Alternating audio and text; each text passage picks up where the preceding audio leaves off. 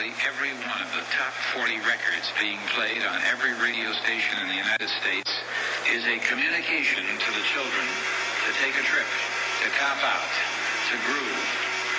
The psychedelic jackets on the record albums have their own hidden symbols and messages. Special question. We don't want you to smoke genetically modified ganja. We want you to smoke the real thing. We want you to smoke the natural herb. Some call it marijuana, some call it sensimilla, some call it lamb's bread, and some people call it ganja. Welcome to another edition of the Adam Dunn Show. I am your host, Adam Dunn, and I got in the studio with me right here, Jiggy Fly, and I got MTI. Hey, you rhyme with all our guys too. MTI, Jiggy Fly, and then KTI on his way down to help us tonight with our first edition of the Metlo. Well, So High on the Metlo, right? What are we calling it? So High on the... I don't know. What is it? So High? So High Metlo. So High Metlo. Just be So High Metlo. Sounds perfect to me. Okay. Perfect. Anyway, if you're in the area of Denver, or if you're just, want to get in a plane right now and take off, you might be able to get here. If you really hurried up and you were close, maybe LA or something. No, I doubt that's going to happen. But anyway, if you're local and you're here in Denver, come on through. It's free, so we're not. It's not a big cash cow. It is literally a meetup, hangout here in Denver, rooftop, 1111 Broadway, Metlo, where we are right now, the Metlo Studios. And first edition, like I said. So every first Friday, if you're coming into town, keep a first Friday in your schedule, so you can come hang out with us, just like Jiggy's going to do today. And we're going to have, I think maybe by the end of the show, 2 might roll through, and we also got Drew Greco coming in. And then also on the line in about 20 minutes, we're going to have the man himself, Mr. Trump. What was his first name, though? Chris Trump. Chris Trump, yeah, totally different Trump. Not the Trump. And we're going to be talking about some serious soil stuff and ag talk, because he's coming out of Idaho and is real teaching. I guess he's been teaching some classes, and we're going to get the whole story. I don't know. KTI kind of told me. Let me see if he sent me. He was supposed to send me like a little bio, which would have made it a lot easier to explain this goddamn thing. But let's see. Oh, KTI, here it is. Oh, Chris Trump currently lives in Idaho, moved from Hawaii. So that's a big difference, right there. So he came. He's a master natural farmer, certified by Master Che of Korea. So that's cool. And he studied microbiology analysis under Dr. Elaine Ingham, and applied his deep knowledge of God to his practice to truly become a man of wisdom. So this is going to be an interesting conversation. His family's farm is currently the largest natural farm in America, growing over 800 acres of macadamia nuts. They've returned sick trees to vital health, completely eliminating 3 fungal diseases that academics said were impossible. So this is going to be a good show. I'm glad I got him with me too, because obviously it's not like everyone knows who the fuck Jiggy Fly is, right? Because I said it to Duke, and Duke was like, "Who the fuck? What's a Jiggy Fly?" So I know that's maybe people don't realize the talent I have in the room right now with me. But if you saw the buds and smelled them and tasted them, which so far anybody that's done so has been like, "Holy shit, this guy knows what's up."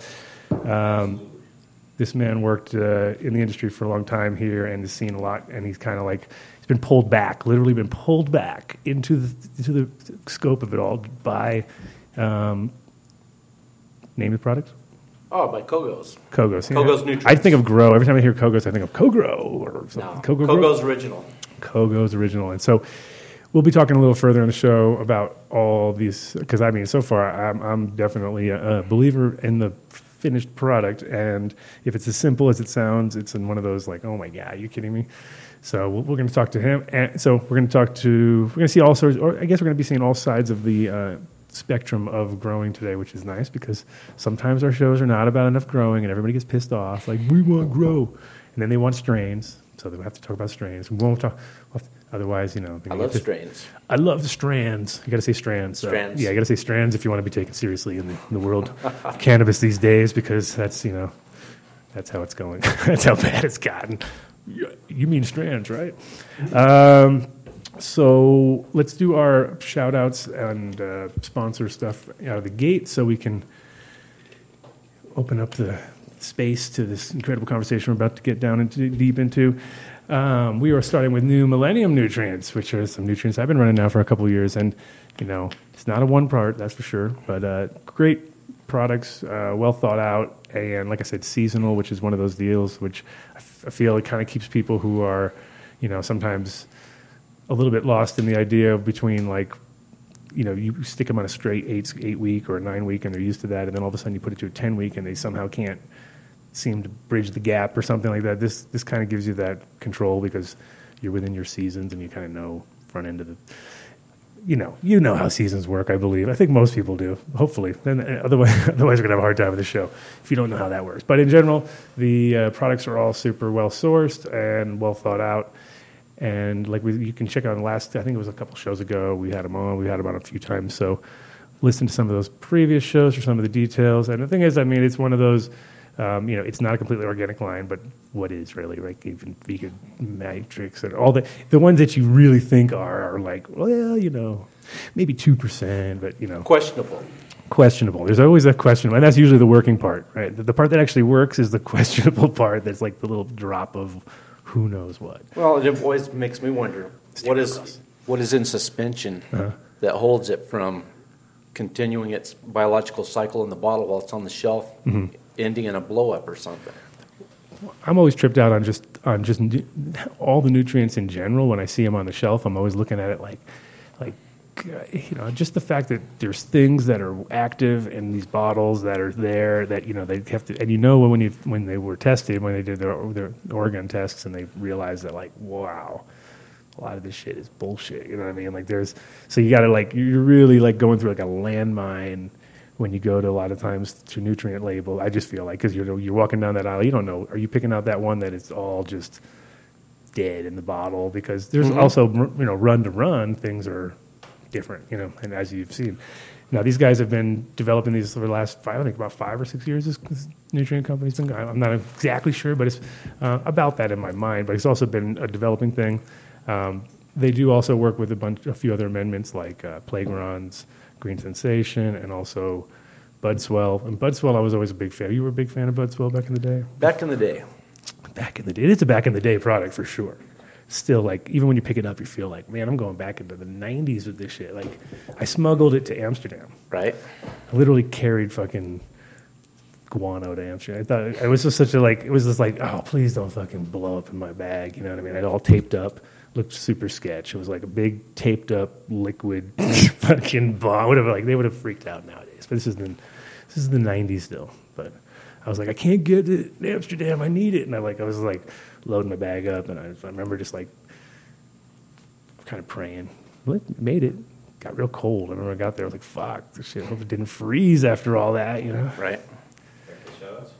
What's that? Oh, yeah. Forgot about Shaz. Yeah, that's what happens. We're in the middle of it. Go to newmillenniumnutrients.com. Check out their store finder and also their calculator on their website so you can kind of figure out what you need, and don't waste any money. And keep listening to the show because I'm sure we're going to have them on in the next few weeks again, as usual. We're going to get Neil on the show, too. That's our big goal. The owner. Got to get him on. Got to get these guys on the show, too. Incredibles Edibles, and Incredibles Extracts, and Incredibles Extractors, and all the above. All top quality products that's in-house grown as far as their edibles go, and their shatter, which is superior, and their pens, which are fucking beautiful.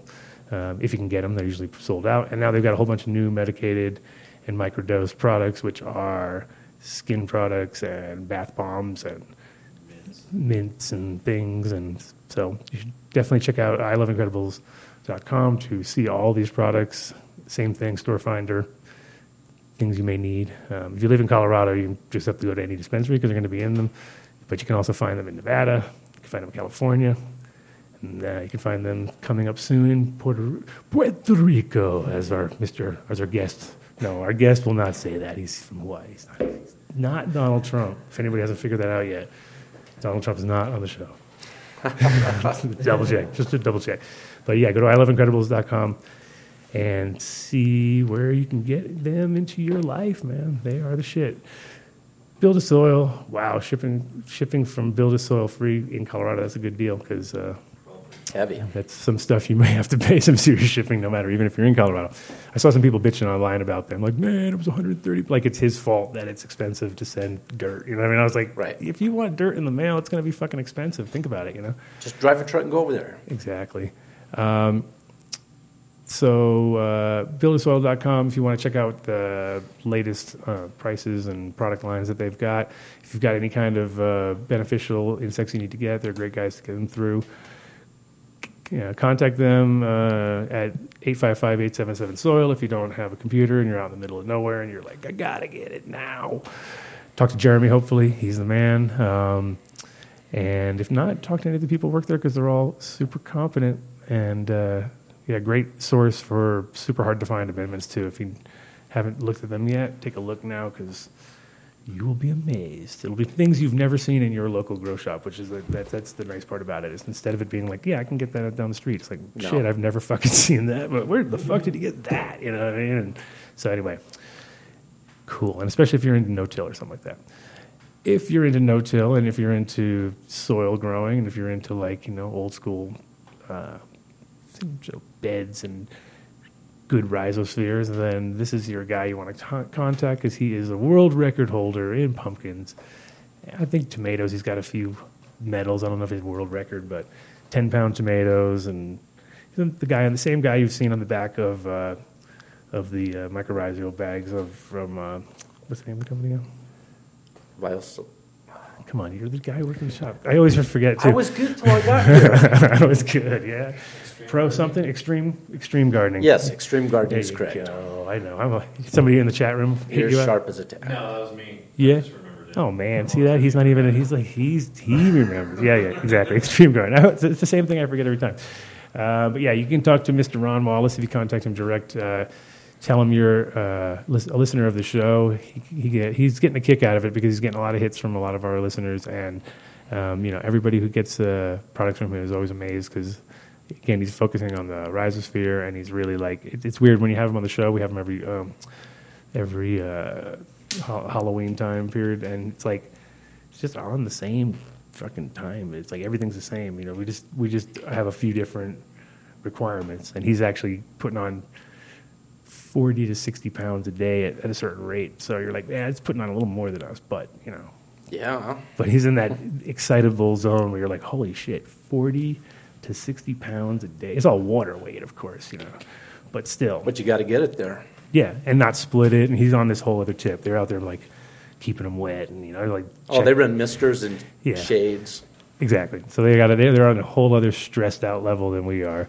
And then nobody even gets nothing out of it except for the fucking win or the lose and the horse eats it. Bragging rights. It's all bragging rights, exactly. And bam, speaking of bragging rights, if you want to get some bragging rights, then you might need to go to seedsherenow.com and pick up some new genetics so that you can be the new guy on the block with the freshest flavors. They're accepting Bitcoin, which is a very good move, I'd say, after all these banking issues that people have with cannabis industries and stuff. It's kind of like, why aren't more people doing it? I don't know, but we're all weird. We're all old guys trying to get taught these things. We're like, ooh, I don't know, bro. It's in there. Before we were worried about cards. Now, I know a lot of guys who never even had a debit card until a couple of years ago because they're just like, no, it's like the man. And me too. But at a certain point, if you have a business, you're gonna got to do it, right?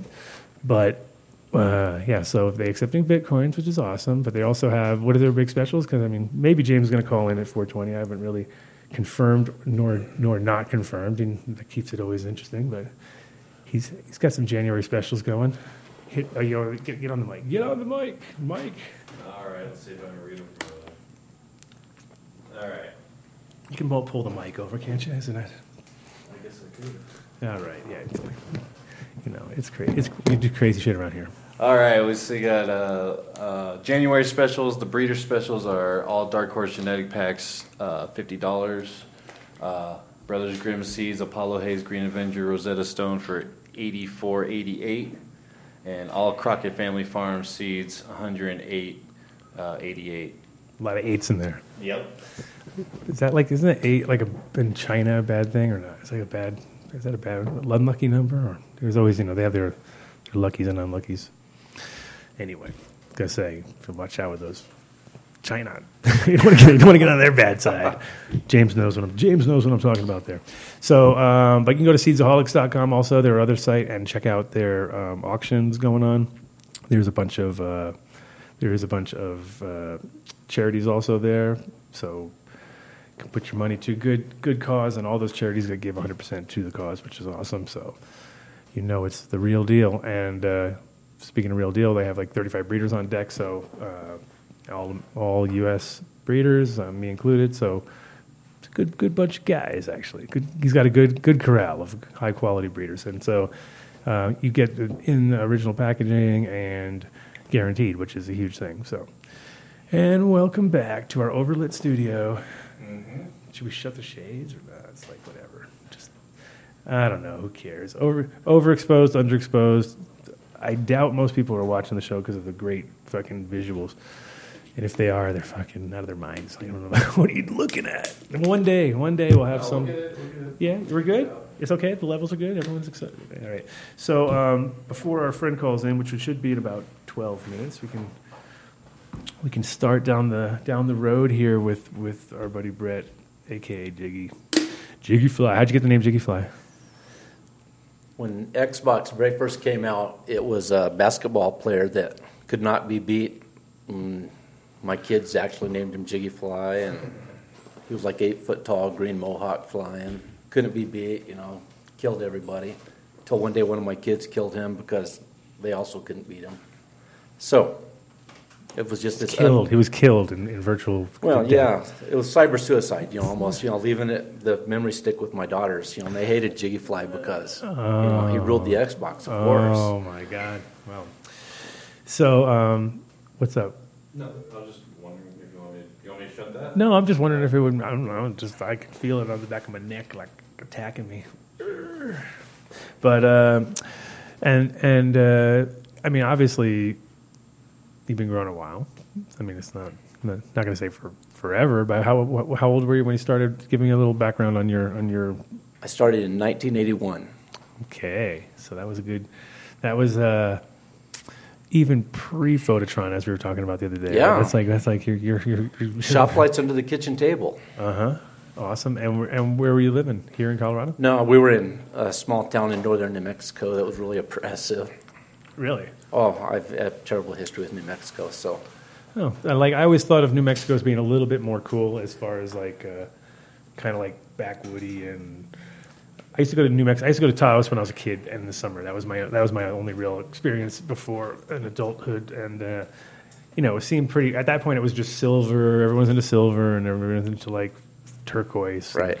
My friend, that's what he did. He made belt buckles, and it just had this kind of rustic vibe and small town. And then I went back recently, and it wasn't still relatively small, but definitely blown out way more. It's like, oh shit, they got their own version of a Whole Foods, and they have their own. But it definitely seemed like it was still kind of loose, even though the weed laws weren't so great. But it was like no building codes, that's for sure. For a while, it was really great, but it just got to where it's such a small place, and you know how it is when you're bringing the heat. Everybody knows you, and I just had to move to Colorado to do what we do.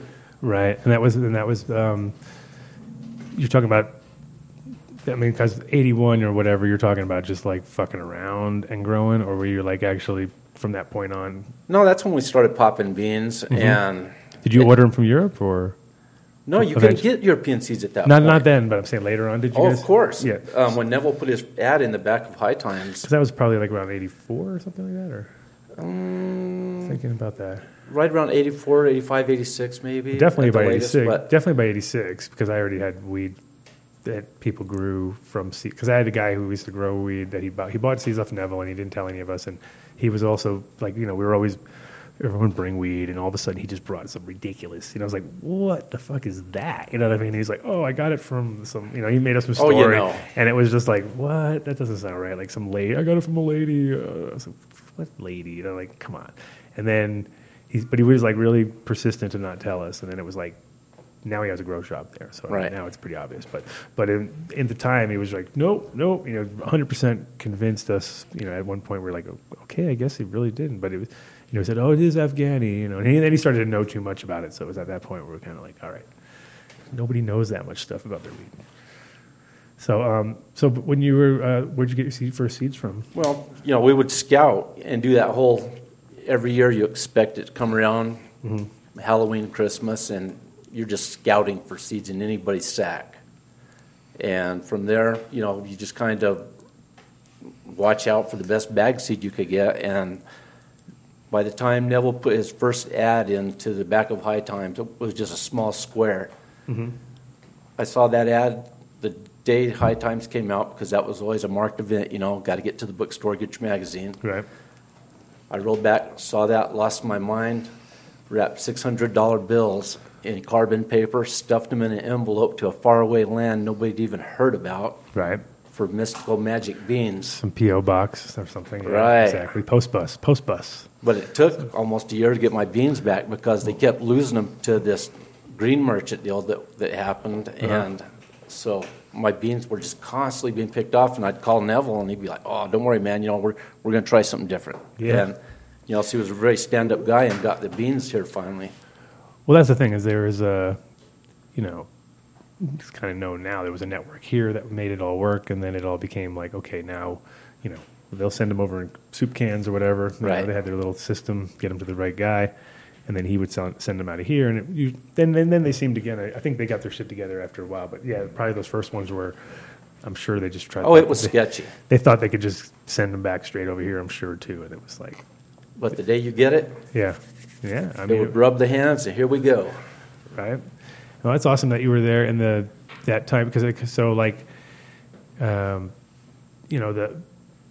scene, literally was held together by the Dutch, and that's where you gotta. It's like certain people you got to give them credit, and you get like you always get a lot of flack whenever you do these things, and it's like like the Dutch get a lot of shit about their weed sucks or this or that, but the reality is it's because they're in commercial turnover situations, they don't give a fuck. You know what I mean? They just.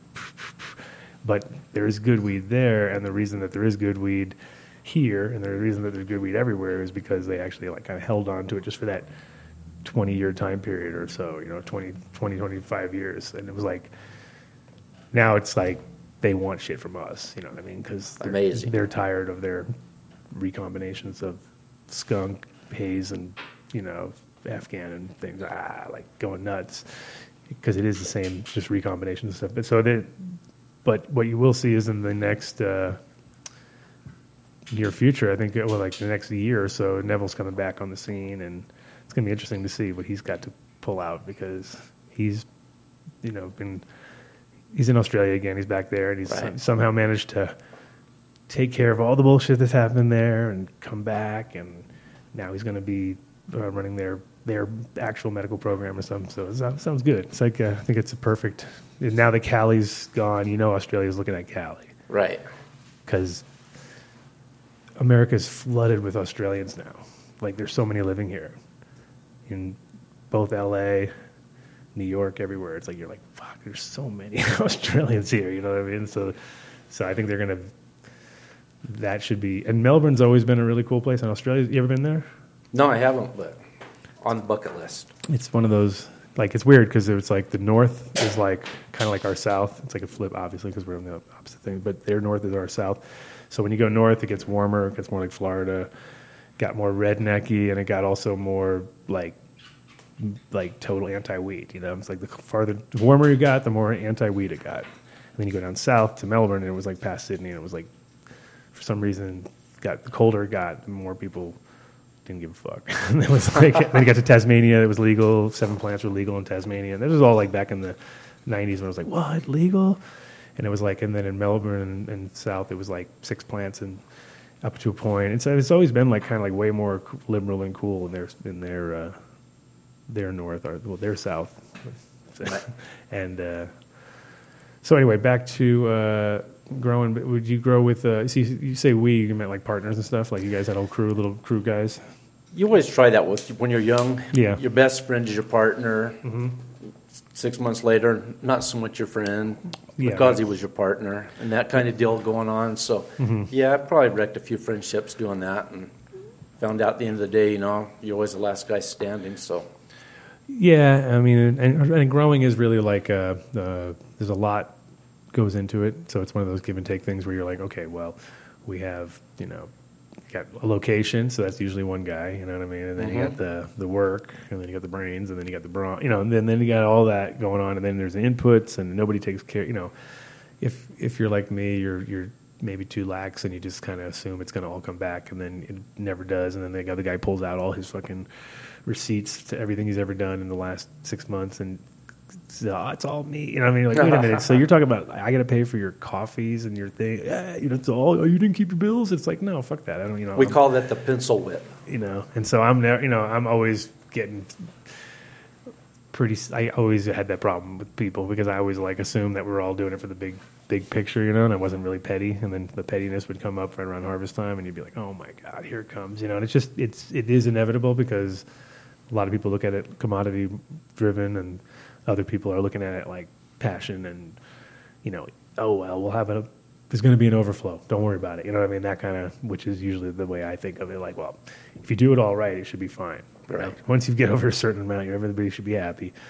But somehow, you don't hit that mark. Everybody's that is real bad. And you're at the Yeah, friends don't matter at that point. And so did you move to Fort Collins or did you? No, we moved right to Colorado Springs. Oh, Springs, and okay. We've moved away a few times, but we keep finding our way back. Springs seems to be like one of the, it's kind of a lot of military there too, right? So it's one of those areas I get a little mixed signals when I drive through that area. I'm always like, there's some really nice houses and there's some really nice places, but then there's also this whole military-esque vibe because you're going past bases and stuff, and you know that in that mountain over there, there's some crazy shit going down or something. So it is kind of like, it feels like maybe, I don't know. It seems to be a little, that to me is not a cool thing because I feel like there's, a bunch of dudes that are all just roided out and ready to fucking, whatever in the area, so kind of, do you guys go out there a lot or you just kind of like, that's your spot and more from the... Well, I would say, first we have a really interesting cross culture there that, I don't know, I wouldn't say everybody keeps each other in check, but, we all know it's an oppressive environment for gardeners there. Mm-hmm. And I hate to say it, but, what starts with us kind of filters out to the rest of the state. Mm-hmm. And we all end up feeling it, so boo to that. Right. And so what year was it again that you came here? Oh, when I moved to Colorado was probably 1986. Okay, right. So in the 80s still. And at that time period, what was prevalent around here that you thought was, besides what you were growing and besides your own little crew, did you come across any from Western Slope or any kind of stuff that maybe is lost in the shuffle nowadays? Well, of course, we always want to talk about peonia. Right. The old pea bud was legendary for anybody. Sure. And, there was another spot down in southwest Colorado where they had some really nice, Kush bud that was coming out, and they were calling it Placidus. And that was really nice back in the day. Right. And if it's in the 80s, it's way pre OGs and the Kushes. So it's more Hindu, more real, It's in that sense, it's okay. Because the pea bud, one of the funniest parts of that was that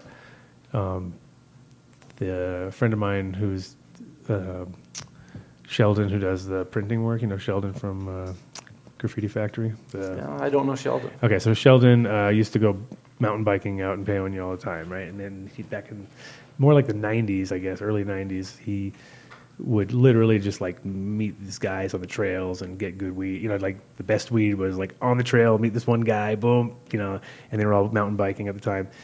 And what's funny is that the idea of bikers, people think of bikers, and the story just got completely misconstrued by a bunch of people when, it became bikers, all of a sudden, oh yeah, you get it from bikers. It's no, you get it from mountain bikers. Dudes wearing spandex and shit. It's not as hip though. It isn't as hip, but it's just funny because it instantly got the story all discombobulated and shit. But because he was talking about it from years ago, and then then the Hells Angels, of course, never helps when that name gets thrown around because then people just, now you've even taken it one level, and now you are talking about bikers, you know what I mean? But yes, and it had nothing to do with that, but it's just funny because it went like that, literally from the third guy down. It was yeah, dude, Hell's Angels, he got it. I was like, did he? No, I think he got it from a bunch of dudes wearing spandex.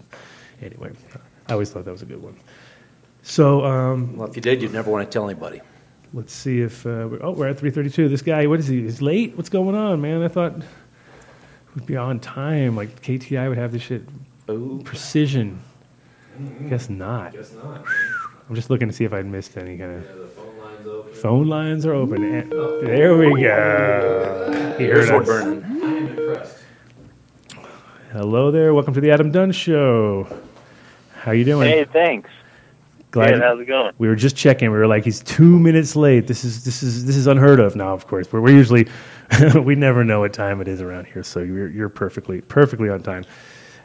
So you calling from Idaho right now, or Yeah, I'm in Boise. Boise? Okay, great. So let me just introduce yourself to the audience here, because I did a pre-intro, but we'll get you to intro yourself. Awesome, yeah. So I'm talking to Adam. Yep, this is Adam here. Dunn of the Yep. Adam Dunn Show. This is me. Awesome, man. And we are live right now too. So Cool.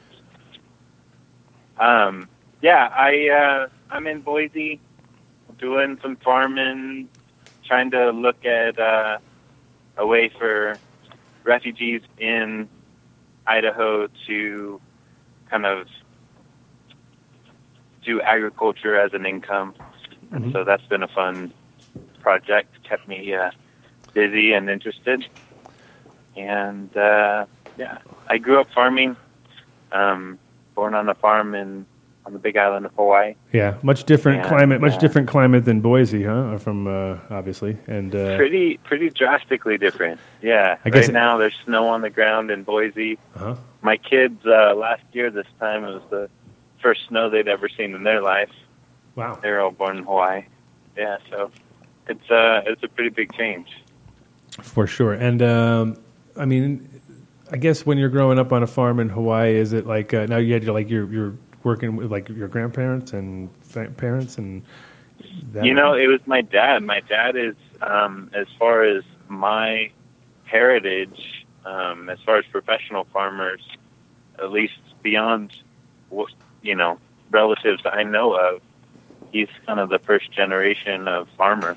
Right. So, yeah, my dad was a farmer, so we had cattle and sheep and pigs and chickens and grew pineapples and eggplants. And for the last 30 years, we've grown macadamia nuts, which is good fun.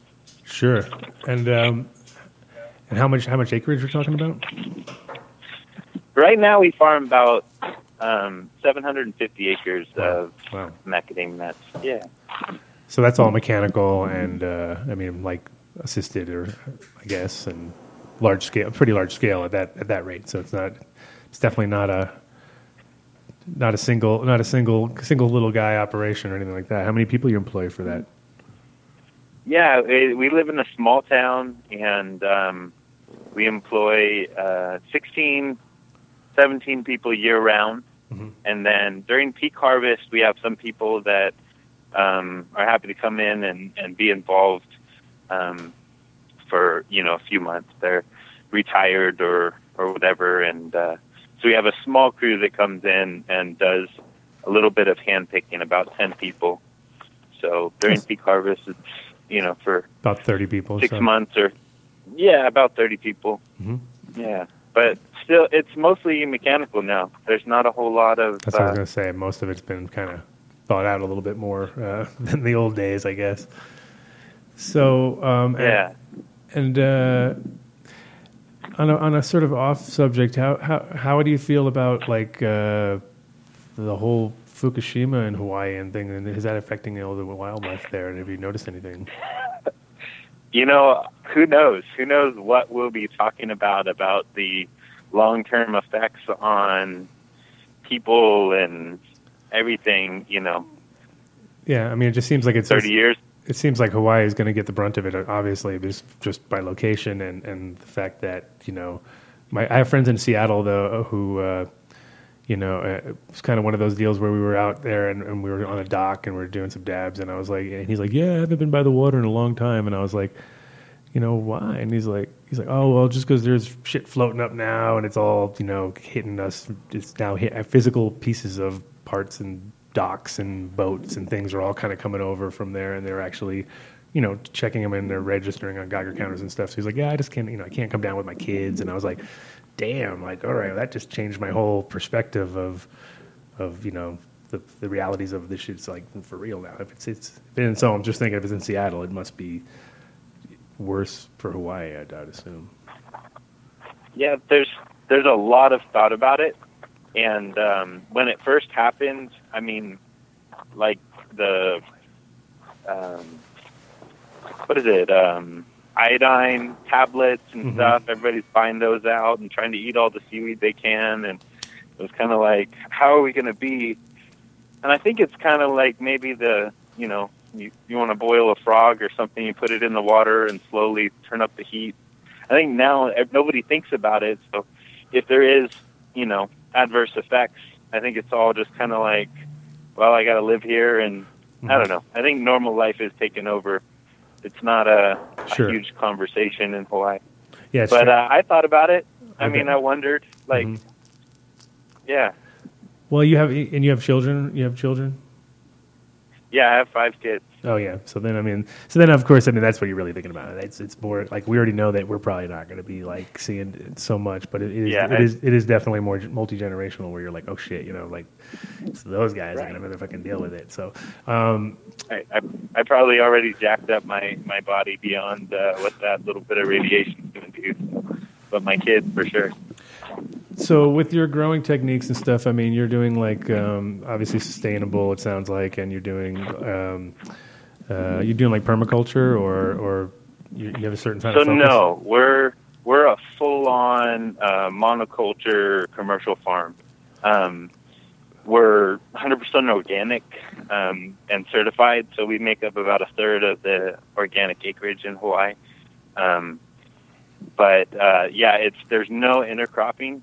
I mean, tons of grass and whatever kind of indigenous wild things that grow in our kind of as ground cover in our orchards. It's beautiful, but it's not. We've looked at, you know, interplanting coffee or cacao, but just the logistical kind of time to inter-harvest and deal with things in between trees and the maneuverability through the orchard, and it's pretty major cost. You really have to have a serious income kind of created with that intercropping for it to make any sense. And so right now we're trying to do Mackinac better. I'm sorry. We're trying to do Mackinac really well. And that's kind of where we got into tending to the soil life. And just looked at kind of, we're in business really, and as a kind of main company prerogative or vision, if you will, is to provide a living wage in our community. So there's not a whole lot of options for work. As far as like, What about so what do you do with, like, for instance, do you do the shelling there and all that kind of stuff, or do you just grow them and sell them out and then export them out or send them to somebody else, or do you do like any kind of roasting or that kind of labor? We don't. We want to, but we'd have to create a factory for processing, roasting, and all that. Yeah. And that's not realistic right now, as we don't have that kind of capital. Right. But because I was just thinking more. I was thinking more on the lines that if you were doing that it would create a different maybe revenue stream coming off of like possible like the shells being used in some sort of agricultural product, or, you know, just because of the tonnage that you guys are dealing with all of a sudden, you know. So it's like, so I'm just, it would be awesome for us, and we'd love to do that, and it would definitely move us towards a better kind of bottom line. Right now we use all our waste, so we do dehusk them. So macadamia nut, think of it as like 3 layers or 2 layers to get to the nut. It's like a coconut has a husk and a shell. Yeah, a mackinac does too. Gotcha. So we dehusk them on site, two big old assembly lines, and silos. And so we ship about 70 end dumps, so 18-wheeler, big old. And our product is a nut and shell. Mm-hmm. So it's got this super hard shell, and then we send that to the processors. So, yeah. How old are these trees? A lot of them are 35 years old. Mm-hmm. But we have on our farm the oldest commercial planting in the world. So I was listening to you guys talking in the beginning, and mac nuts are indigenous to Australia.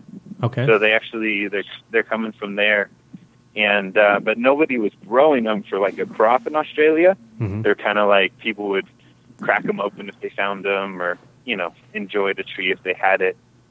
But no intensive farming. So in Hawaii they started messing with varieties, and so there was one older planting on a different island in Hawaii, but that's gone. And so on our farm there's some trees that are 90 years old. And still producing. Oh yeah, highly productive. And I think for us, we attribute that to organic practices. Mm-hmm. In the industry, people are looking at mac nut trees and they're like, oh, they only produce for 30 years, and you need to rip them up and plant again because all the production's fading out. But I'm wondering if that isn't because of the intensive chemicals and herbicides and torched ground, that trees don't like that environment for the production of. Well, 30 years what is they're a trying pretty. to do. 30 years is pretty hard to find other productive things that really do that. I mean, usually apple trees, things like that. They also, at a certain point, I mean, I don't think they're all the time. A lot of times I see a lot of young trees where I'm like, it seems like they turn them over pretty quick too. Wine grapes hang in there. Yeah. Yeah, wine. How old's the oldest wine? Man, I just know when we lived close to Napa, they had, I would say, 150-year-old vines. Yeah, I mean they look like tree trunks growing in the ground out there. Sure. I mean, that's the beautiful thing about living in certain climates. I mean, Hawaii is obviously a very unique climate. You were also teaching. Were you teaching out here in Colorado? Was that what I got some messages from KTI today? Yeah, I taught here in Idaho class this November. Uh-huh. That was a lot of fun. People came from Montreal. I had a lady come from Jamaica, and all over, a bunch from Colorado and Washington and Oregon. It was good times. And are you teaching them like soil science? What was your basis of your class? Like pretty much was like a little overview of everything, or more focused on soil? So, yeah, that class was pretty intensive in Korean natural farming. Uh-huh. So we talk about soil science and just the concept of what's going on in the soil food web, kind of as far as what's going on in the ground, or why putting, cultivating microbial life and putting it on the soil has any effect, just to kind of help with understanding. But for the most part, it was kind of how to this method of accomplishing growing with natural farming inputs. And so with like this intensive, what is it? I mean, I wouldn't call it intensive. I don't know. Is the Korean farming, is it like intensive, or is it more just more of a cycle based and kind of working off of that? So it's, there's a lot of different ways all over the world and all different kinds of cultures to tend to the, life of the soil. Mm-hmm. Korean natural farming, I would describe it as an elegant method, a way to both tend to soil life and kind of disease suppression and productivity, as well as a way to tend to the plant's nutritive cycle. Uh-huh. But also you can do it for, you can create your own inputs and do it for very low cost. Though it does take some time to do it, learning and becoming proficient. It's not like, one thing. It's kind of, there's some depth to it. So helping people achieve or get past that learning curve is kind of what the class was geared at. Right. It's like coming out with a balance or something. How big of how kind of like, are you doing any indoor gardening? Does this apply in any way, shape, or form to indoor gardening, or is it only outdoor? And you guys are talking. I mean, obviously, 750 acres is not your average person who's going to go to a grow class is going to have that kind of acreage. So they're just people. Right. The people that are coming to you, are they looking at like doing like home grow, sort of raised bed somewhere in the backyard, or are these guys kind of like serious coming in trying to figure out how to change up their larger scale stuff? There's the whole gambit. In November, I had a bunch of guys with indoor grows in Colorado, Washington area, and they've already, a lot of them have already kind of implemented this stuff, but we're just seeking to hone skills and kind of answer some questions. And then there's full-on, row crop farmers. I think in Jamaica, she was farming rice and I think maybe involved in the canna industry. But it was a whole bunch of different people with a whole bunch of different kind of ways they were applying it. And have you got some actual results back from cannabis grows with this technique, or is this kind of like you're kind of more universal and other people are applying it on their own? So I personally have never used natural farming to grow any cannabis. Okay. That was, I'm 35. In high school and earlier, I was doing that kind of stuff, and I'm super into loving the whole everybody in that industry, and at the same time, I'm not super into it as the crop personally. Right. But luckily there's a lot of crossover. I mean, for us, like we have a guy on here who does pumpkins, and it's like weird because we're all passionate in the same sort of way. Right. Coming in with this, because the plants are to us this whole little puzzle. We're trying to we're all trying to figure it all out, and right. I think with some stuff it's because the reward systems are so different too. With cannabis people, it's like we're really some people are money driven. You know what I mean? Of course, they're looking for yields and they're looking for speed and they're looking for they're all focusing on high tech hydro to kind of get a little percentage here and a percentage there. But at the same time, they lose a lot along the way because at the end of the day, their shit tastes crappy because they don't really know how to give the plant exactly what it needs. Where I think if you're a little bit more slow-minded and understanding the fact that the plants are going to be working through these things themselves and just give them the best results possible. Are you? Do you ever put this into a book form or a CD or kind of an online thing, or is it strictly right now just going to be kind of classes? Yeah. I haven't. Before I came out to Hawaii, I'm managing with my family a multi-million-dollar farm and literally farming hard. So I just didn't have time to really communicate. I had a buddy, Drake in Hilo, and he'd come out and what are you up to? And I'd tell him stuff, and he'd cruise back and share, divulge knowledge, and he'd put a lot of stuff online. And but I was kind of head down and getting it done. I felt like my contribution to the world was to kind of show a large-scale system where we're using our waste products and what we have locally available to produce at a high yield in a productive and profitable way, where we're not just doing it for philosophy's sake. But when I started making the transition to come out here, I actually put together a bunch of videos to help people and put them on YouTube. So I just did some kind of basic kind of how to make some of this stuff, and that's been helpful. It's really incomplete as far as kind of communicating a lot of this knowledge, but I'm trying little by little to kind of help with that. Master Cho's this guy, this kind of coiner or creator of Korean natural farming. Natural farming in general has been around in a bunch of different ways in Japan for a pretty long time, and so there's like we're in third, fourth generation as far as really calling it natural farming, but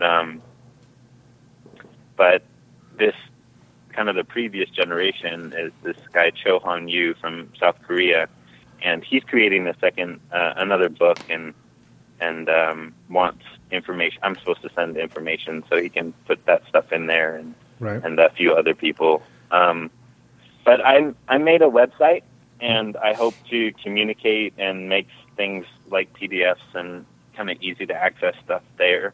So that'll be naturalfarming.co. And right now, all that's on there is a place to put your email so you can get alerted about if I do another class. Gotcha. But hopefully by February, there'll be some stuff on there where you can actually buy OHN. I made which is one of the natural farming ingredients that's like really tedious to make. And so I figured that would help people get started if that was available. But yeah, hopefully soon. So to answer your question, yeah, sure. Yes, I've made a bunch of spreadsheets that make my life easier, and I just plug stuff in and it spits out all the numbers I need. But I haven't made that available, but I hope to in this next few months. Nice. Well, I mean, I guess the thing is with stuff like that, once you get it out there, it's amazing how sometimes, like, you'll be asked the same question a million times, and it's so nice to put that out in video form because people will, and it'll be trippy because you'll save a lot of people a lot of hassle. Oh, Mr. Tim Martin just rolls in right in front of the camera. He don't care. Look at that. Jesus Christ. Get out of here. Get out of here. I got lurkers coming around, getting in front of the camera.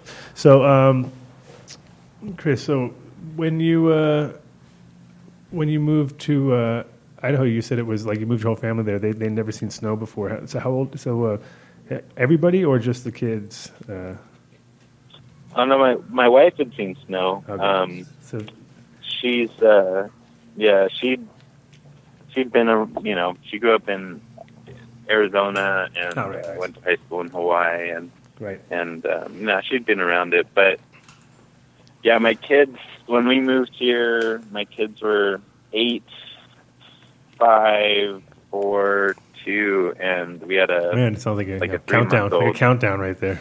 Yeah, 8, 5, 4, definitely. 3, 2, and 1. We got kids. We got lots of kids. Wow. It's my any of people them ask why I don't have a lot of free time. And you getting any of them into growing at a young age now, so that they understand. I mean, my kid's about 5, and he same deal. Like he can't wait to get in there. He'll do it. Oh yeah. Oh yeah. He's all over. I'm like, slow down, kid. Slow down, kid. He'll be the boss. Oh, he's already boss. Yeah, he's definitely boss. But how much fun is that? I mean, how cool is that? It is. It's literally what I told people as a joke. I told people as a joke for years. For years, I told people, it's like, well, they'd be like, I'm just having kids to trim weed, man. That was my big joke. I was like, I'm just having kids so I can have people to trim that weed because it's so much work. You know what I mean? And sure enough, he's like ready. But anyway, sorry to cut you off earlier. No, I really love that, and I hope that's something we get to play with as a family for a long time. Yeah, in Hawaii, we had sheep still, and so they get to do sheep roundups and tractors, and they got to be on there and push things around. And I kind of miss that stuff. Yeah, it's beautiful. It is beautiful to get your hands in the. I mean, I can't compare to Hawaii for the fact of being able to grow such awesome things there, but at the same time, such a well-rounded learning curve to go to where you are now, because now you're looking at like a totally different crop type. If you're, you can't do macadamias in Idaho, I guess, right? It ain't gonna work there. No, definitely not very effective. A couple greenhouses, couple acres of greenhouse. I appreciate the learning opportunity of being here. It's definitely cool. All kinds of questions, people have, and I get to figure out solutions on my own, and then I have the answer for that for, kind of so you studied how to do things in a cold climate. So you studied microbiology, and what year was that? You did it under Elaine. Hold on, I had notes. I didn't spend a lot of time with Elaine, but I did get to study with Elaine, and she kind of connected some. Yeah. She connected some dots for me, definitely, and really helped me ask good questions. And the focus for microbiology, was that like with the intentions of just for the soil science, or were you actually thinking about products, or were you thinking about getting into the industry in that sense, or getting a little more serious? For me, it was just farming. Yeah. I mean, that was so I was studying and using kind of everything I learned all the time. I was and we had, for what I learned in Korean natural farming, I learned about wheelbarrow sizes, and I visited Korea probably 8 times in the last 8 years, and they're 1 acre farms. So trying to figure out how to scale this, that was a task I didn't have anybody to ask about, and because that's what they're really good at, right? It's just obviously it's like lands. They don't have lots of acreage, so they're growing a lot of produce on a small acreage. It's pretty much the not the intention in a sense, but just like the reality of what they have to put together. It's the ISO way, and they're doing it. They're doing it well. Yeah, they don't have. So you have 2 ladies, they're neighbors, and they both have an acre rice farm, and they help each other plant and harvest and dry and bag and all that, and they're making on that like acre and a half, they're making $100,000, and they don't have workman's comp, they don't have they're really successful, and they're tending to the life of the soil, so their soil life is like money in the bank, their soil health, and it's cool. But how do you do that? How do you tend to it on that same level on 800 acres where I can't I can't touch everything by hand, or like I'll be doing that for the next 20 years just to do it once, and right. And so it was a process, but it was fun. Uh-huh. It was a lot of fun. And so with the macadamias and stuff like that, what kind of price? What is the price per pound, and what does it work out to, like, per acre in a sense, just in rough estimates?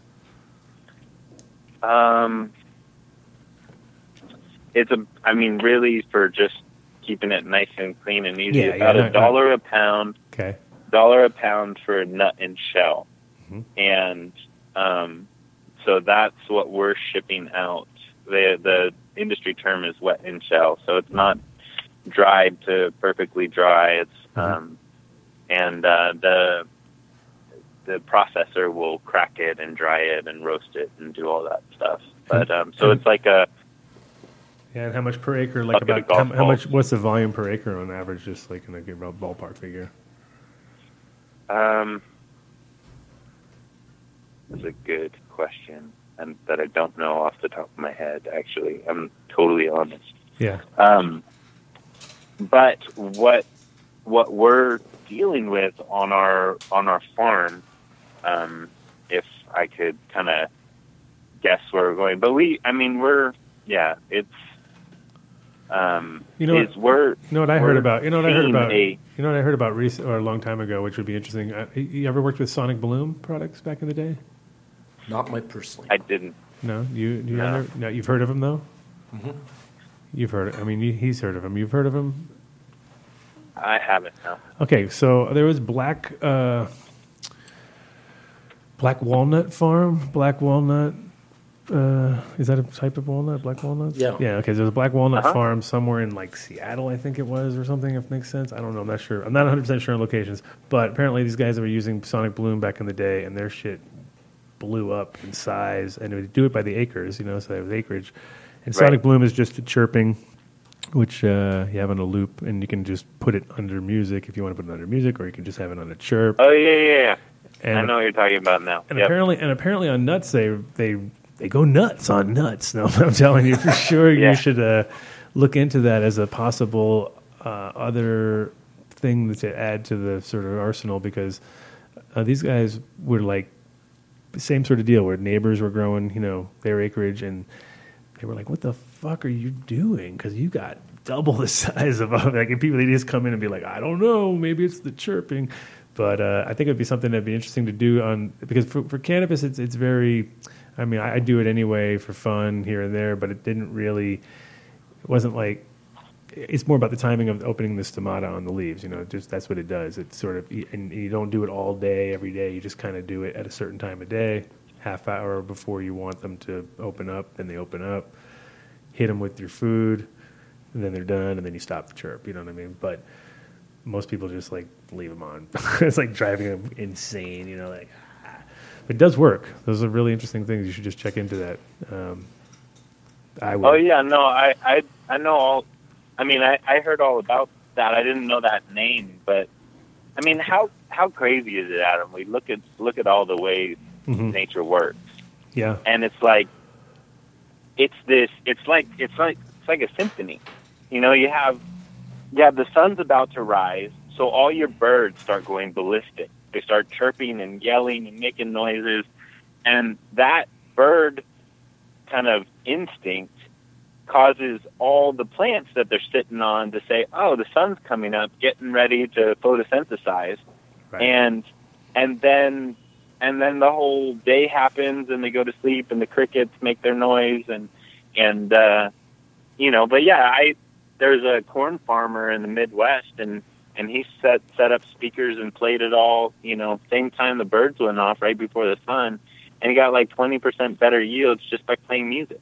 Yeah. And it's incredible. And as I go deeper into soil and the interconnectivity and how microbial enzymes, allow rainwater to be converted into usable nitrogen and with less energy than if the microbes weren't present, and it's like this is the interconnectivity, the reliance of this big plant on this microscopic organism. It's pretty amazing. It is, and most of the listeners that we have here too are all into we have a lot of guys who do no-till, and there's a lot of kind of. We focused. I mean, me personally, I don't, because my mom refuses. She's like, "Nope, I'm not dealing with it." She just wants to, turn and burn and rotate, and she doesn't want to deal with the bullshit. But at the same time, when you are talking about long term, especially outdoors, out just much different. But indoors is a different animal. It's like hard to convince people to do long term. Like even reusing stuff too many times, they end up. But I've seen people with 4-year-old fucking soil killing it, I feel like it's better as long as you can work it properly, but it is a lot of work. The microbial level, it's crazy how like our knowledge has just exploded in the last 10 years, as far as like the common guy knows about mycorrhizal, where before it was kind of like just even most growers in Holland. I remember getting in these little like packages, and it was dust, and I was just like, and I'd see all the clones would have them, and everybody would sprinkle them on here and there, and the Dutch just, yes, it's the dust, they wouldn't tell you what it was, and then I was like, finally, like, couldn't even pronounce it. I was like looking at the name, like, wow, what the fuck's that? And now all of a sudden, it's like literally common knowledge and widely used and being used more and more, which is good, but a lot of people don't use it properly, I think, too. They kind of think they just throw it in there at once, and it's like, timing's really important.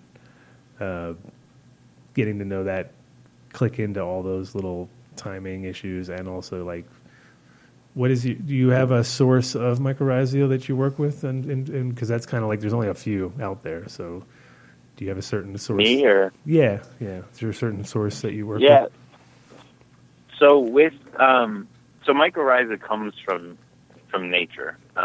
It's not like something created as much as something harvested. Sure. And so the goal in what I'm doing, and or my approach by using natural farming is the goal is to get enough diversity from my natural environment that, not only do I have mycorrhiza, but I have these various various other types of fungi or yeast or bacteria that actually work with each other to one, use up all the space so there's no room for disease, and two, tend to the different needs and kind of ways a plant interacts with microbiology. So I'll all the different sporal type fungi are actually have their role, and so yes, mycorrhiza, and yes, I love it, but it's not it's more complex than that, and of course. So that's nice because you can buy a cool package. But did you already cover that time that you're supposed to maybe inoculate that, or when it really matters? I mean, because there is a pretty wide window. Well, I mean, the thing is, a lot of it actually has to touch the roots first of all. That's what a lot of people don't get. They just like throw it in there and hope for the best. And it's like, well, just get it on the root first of all. That's kind of just to get the initial connection going there. But if you build the system, it's also then feeding them at the right time so that you don't just like. It's also about building that system in there though, where you get the you build that.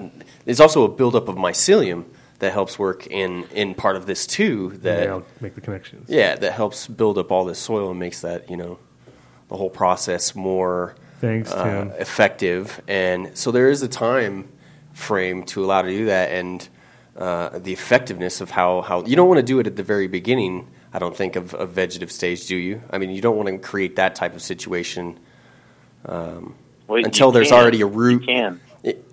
Okay, and what I was talking about, until there's already a root ball, a very robust root system formed. But I would love to hear what you're going to say. By the way, I'm Tim Martin. I had a question there. Yeah. So one of the reasons not to use mycorrhiza early on, or when it's just this little seedling, is because you don't want to waste this expensive product if it's not going to get established when you put it on. Mm-hmm. So that's one of the almost less the reason with the plant and more the reason with like, hey, you got this thing, you want to maximize effectiveness. It's when there'll be some interconnectivity between this product, these spores, and the plant itself, and so that maximizes your return on the investment that it is. But gotcha. But as far as soil having, mycorrhiza in it when you start, that's totally possible.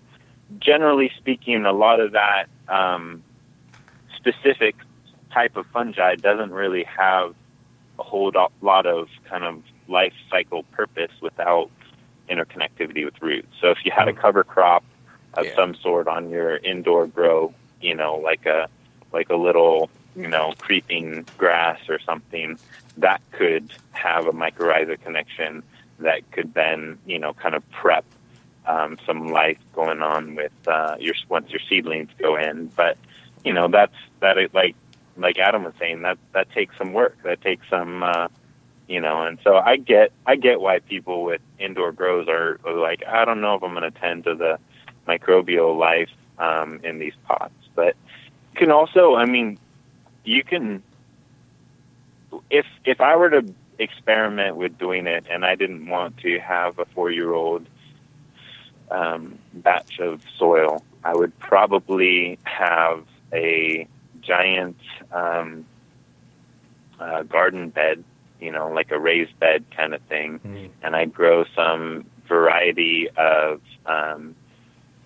bushes, like whatever, blueberries or any number of kind of, bushes or slightly bigger grass, and so that I have a microbial life and kind of a whole soil food web going in my backyard, and I'm spraying my bush, raised bed, and then when I want to when I want to harvest. You heard it here live. You heard it here live. Yeah. I just picture it being just so much overkill and like the plants just being like the Popeye of all plants in that situation. It probably is.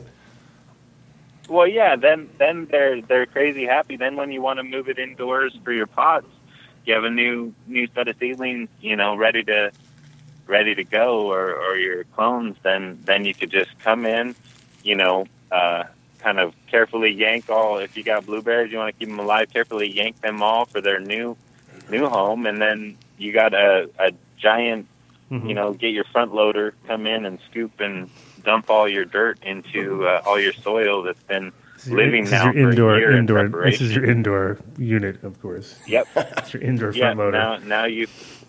Now you're ready to go with fully living soil with not only mycorrhiza but also nematodes and microarthropods and other fungi and yeast and bacteria, and it's all kind of up to speed, and then you're not gonna have the diseases because plants, when they're crazy healthy soil, disease just doesn't have a place to get established. That is the key right there, exactly. That's the idea, is just like get it all full up first, and that's what microbial life and, people don't get. A lot of people just didn't want to put the energy in, not understanding that it's just like, even though it's a short time frame, you do kind of want to just keep everybody at bay, and by just filling up every gap you can, in a sense, with... I mean, what you guys are talking about is, in my opinion, one of the most important things to learn as a cannabis grower. I think it's, if you're just trying to grow weed, it's really not that important. Look at Tim trying to take the spotlight. No, I'm just saying. You know what I was thinking? No. I was thinking that you guys are the most important people. This is what I hear back from you guys. Yeah. And this is what I hear back from, the other growers that I know, that this is so important. If you're just trying to grow weed and shuck something out, then don't worry about this. But if you care about your product, you care about the quality, this is one of those aspects, and it can also challenge you. So it's part of the puzzle. I think part of the deal is that people... less and less are smoking their own weed. A lot of the people are growing and they're just making weed and they're producing it. They don't care about this. And so it's kind of like you got to get people that are still on that tip where they're consuming their own. They're making everything they eat is organic. They grow their own weed. That's the key for me. It's mostly about what I eat and what I smoke. I kind of want to know, and I'm already taking a risk when I eat. I go every time to Nature Grocers, buy all my own food, but if I go out to eat, it's fucked. You know what I mean? We're getting like, ching, we got nailed there. Either you have nothing or you got to just go for it. You're like, it's fucking GMO, it's terrible, it's whatever. But you just got to, either do it all yourself. But with weed, you got to really, it's one thing you got control of, you know what I mean? So I feel like as a grower, myself and a lot of my friends, that's kind of the key, that we all get into our own little, we know what we put into our body at that point. For sure. Yeah. You gotta know what you put in your plants, man. And we have joining also in the studio. So now the studio started to fill because we're having a party later on tonight. So it's going to be one of those kind of shows. It's going to turn all crazy, and then you're going to be like, "All right, I'm out of here. See you guys later." No, got Mr. Drew Greco in the shot in the house. What's up, guys? In the house. So glad to be here. Thank you. Yeah. Thanks for taking the invitation so quick. That's how I usually roll. It's usually like somebody's online and they're like talking. I was like, well, just come down. Okay, perfect. And today we're having our first little rooftop soiree going on at the end of the show. So if it gets weird for you there, Mr. Trump, I should say. How's it with the Trump name going? Has that been rough or what? Yeah, it's endless jokes. And, I didn't want to start with it. I figured we just leave it alone. That's why I was afraid to say your name in the beginning, because I thought, it's going to go off on a tangent. Let's just leave it. We'll leave it alone. I said it, in the very beginning, but it was kind of like a joke. I said, Mr. Trump's going to be on the show. Everyone's like, what? I used the joke. I had to. I couldn't resist. I was like, the same. Yeah. It's the same 5 jokes.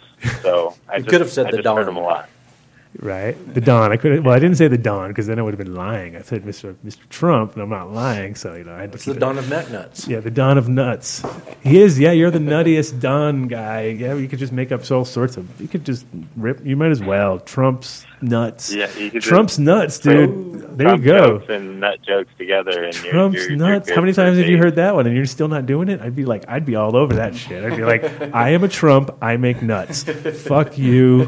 This is my company. It's called Trump's Nuts. And then nuts. you would sell a billion fucking times. You'd be so bummed because you'd be like, dude, now we have to get more acreage. We only have 750 acres. We need the other 2/3 of the island. Trump's Nuts would be epic. Trump's Nuts is a fucking awesome. I don't know if you have if you haven't registered that, you need to go do it right now because you literally have a whole story. There's no ifs, ands, or buts. You know what I mean? Like you have the rights to those names. Plus, we're in Hawaii. It's like you could say like something about Kenya on the box. Everybody will laugh. It'll be great. You just have to say possibly made in Kenya, or could be, whatever. Comes with papers and its own. Oh my God, that's my problem. Is I get like on tangents when I find something like that because I love it and I'm like, dude, that's it. That's a winner right there. That's multi-million. How is so? The Trump side of the family, where does this come from? Are you guys related in any way, shape, or form? I got to go through all these questions. It's like the police now. He's a great uncle. Is he? No, he's not. That would be crazy. He's somebody's great uncle, I'm sure. Yeah, he's not. Okay, anyway. The silence. Well, we're all like, who, really? I've been asking you before. See, you can do it forever now. This is it. You're set. He set you up. Because obviously you're not, so that's good. But at the same time, you can definitely milk it for in some way. I would say the Trump's Nuts is the way to go because you can my vote. Everything. You can make nut jokes all day, and you're totally. Dude, but the first thought when he was like joking there for a second was like, oh, so you have access? Like, no, that probably was not gonna. So, you ever come out this way to college? See, you taught in. The last time was that in Idaho, you said, or was that? Yeah, I taught in Boise. I'm looking at teaching this 2018. I'll probably teach in Idaho again, just because it's hometown. It's easy. I got a bunch of supplies here. But I have a friend up in Boulder, and he'd love me to come and do it up there. So I don't know. You guys are Boulder side, or? Yeah, we're real close. I don't know okay. Depends on traffic. Yeah, I was thinking about it. I'll probably do 3 trainings in 2018. Nice. So Boise, maybe Colorado, and probably California. And that'll be all on your thing that right now has just the dates of that's up there, right? Definitely. It'll also be probably on DGNF Hawaii. They put kind of the certified training. So there's a few of us that have been doing this a pretty long time, and we're trying to get the accurate information out so that people kind of have things that have been tested and can do it right. And then if they want to spin off from there and create their hybrids, that's their prerogative. But hopefully they start with good information. So cool. And then you're how many people think in the country right now are doing Korean farming? Like, do you have a number, or do you have a kind of a guess? Yeah, that's a good question. Yeah, I don't know. I think somewhere in the if I guess maybe in the 15,000 range, people doing Korean natural farming. I mean, for me, the videos that that I have online, it's there's a bunch of people are looking at them all the time, and it's mostly U.S. So I think people are getting it, but people are also, I mean, like you said, we're as a world, as the scientific community has gone into this realm where it's like, oh, there's microbial life in the soil. I mean, when we started with soil amendments, it was, World War I ended or something. We had chemical factories, and they're like, hey, we got all this, nitrogen for bombs. We need to find another use for it. And they're like, sell it to the farmers. And so we made the Dust Bowl, and all our topsoil blew away. And then we're like, oh, well, we got to add other, inputs. All a plant needs is, nitrogen, phosphorus, and potassium. And since then, we've come to find out that there's other things in soil other than just chemistry. So the chemistry is super important. And now we have this whole like new frontier. It's like Star Wars or Star Trek. We literally don't know very much about what goes on in the soil. And I get to go out to Hawaii the end of January. Soil's like the brain. Soil's a little like the brain. It's like the human brain where we're like we use it every day. Kind of don't know a lot of shit. Right. We're all just kind of It just works. It works, and we got the idea on the peripherals, but we don't really know about the core. You know what I mean? Like it's weird. I mean, we do. I mean, we think we do, but there's so much that we don't know, and then we're like, shit, we're just guessing. And the soil is very similar, where it's like it's all the communications, where everything goes down. It's where all the magic happens, and it's kind of like the least known, most neglected, least known, and especially in the cannabis world, where people who sometimes they overdo it. It's like kind of hard finding the right middle ground. A lot of guys on right. It's like they understand that the roots are important, but they're almost overdoing it. It's like you get these like massive, just nothing but roots, and then you're like, well, it'd be nice if you grew a plant properly too. It's like doesn't really equal up in the sense. And then you get other ones where, they don't even try, and it fills out every single gap. So it's like kind of a mystery because you can overdo it real easily, and not make it work.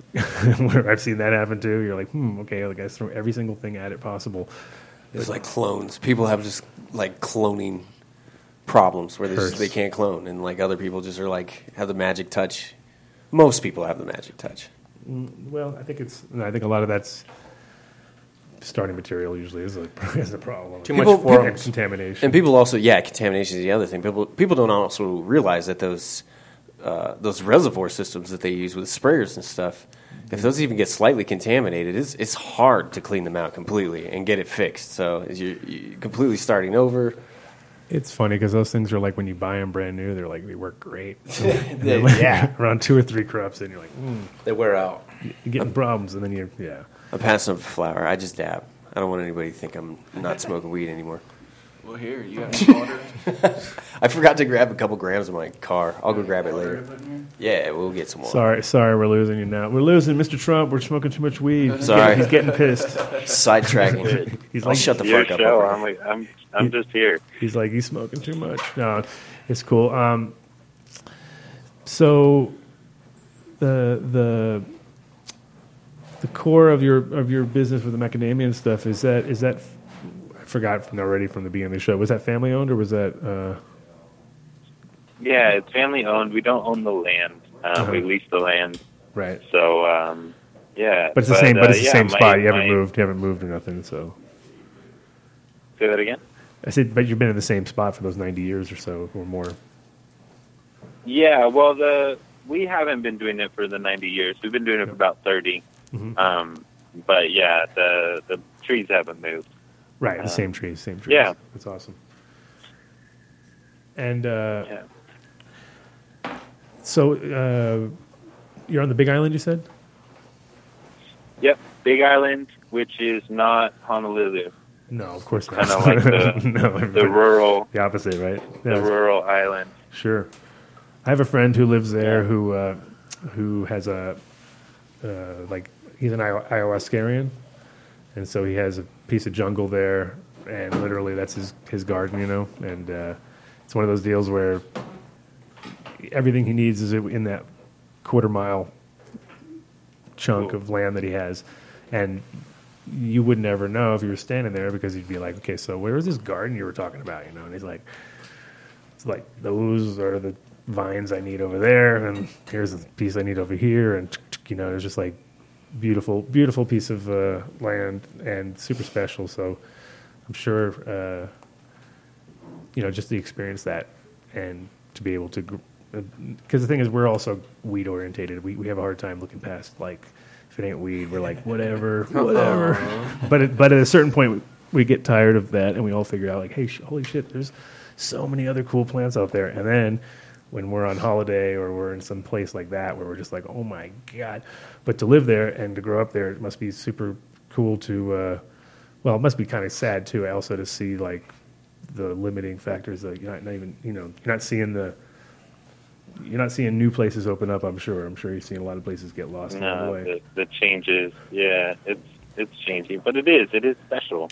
It's special to see the food, and I mean, I remember being in, looking over the valley, and like I could just like check out of the system and go live in this valley, and it would work. And then I came out of that trip and, was like, oh yeah, that wouldn't be super fun. But no, people do. People take an acre of land and they can literally, and people do that all over the world.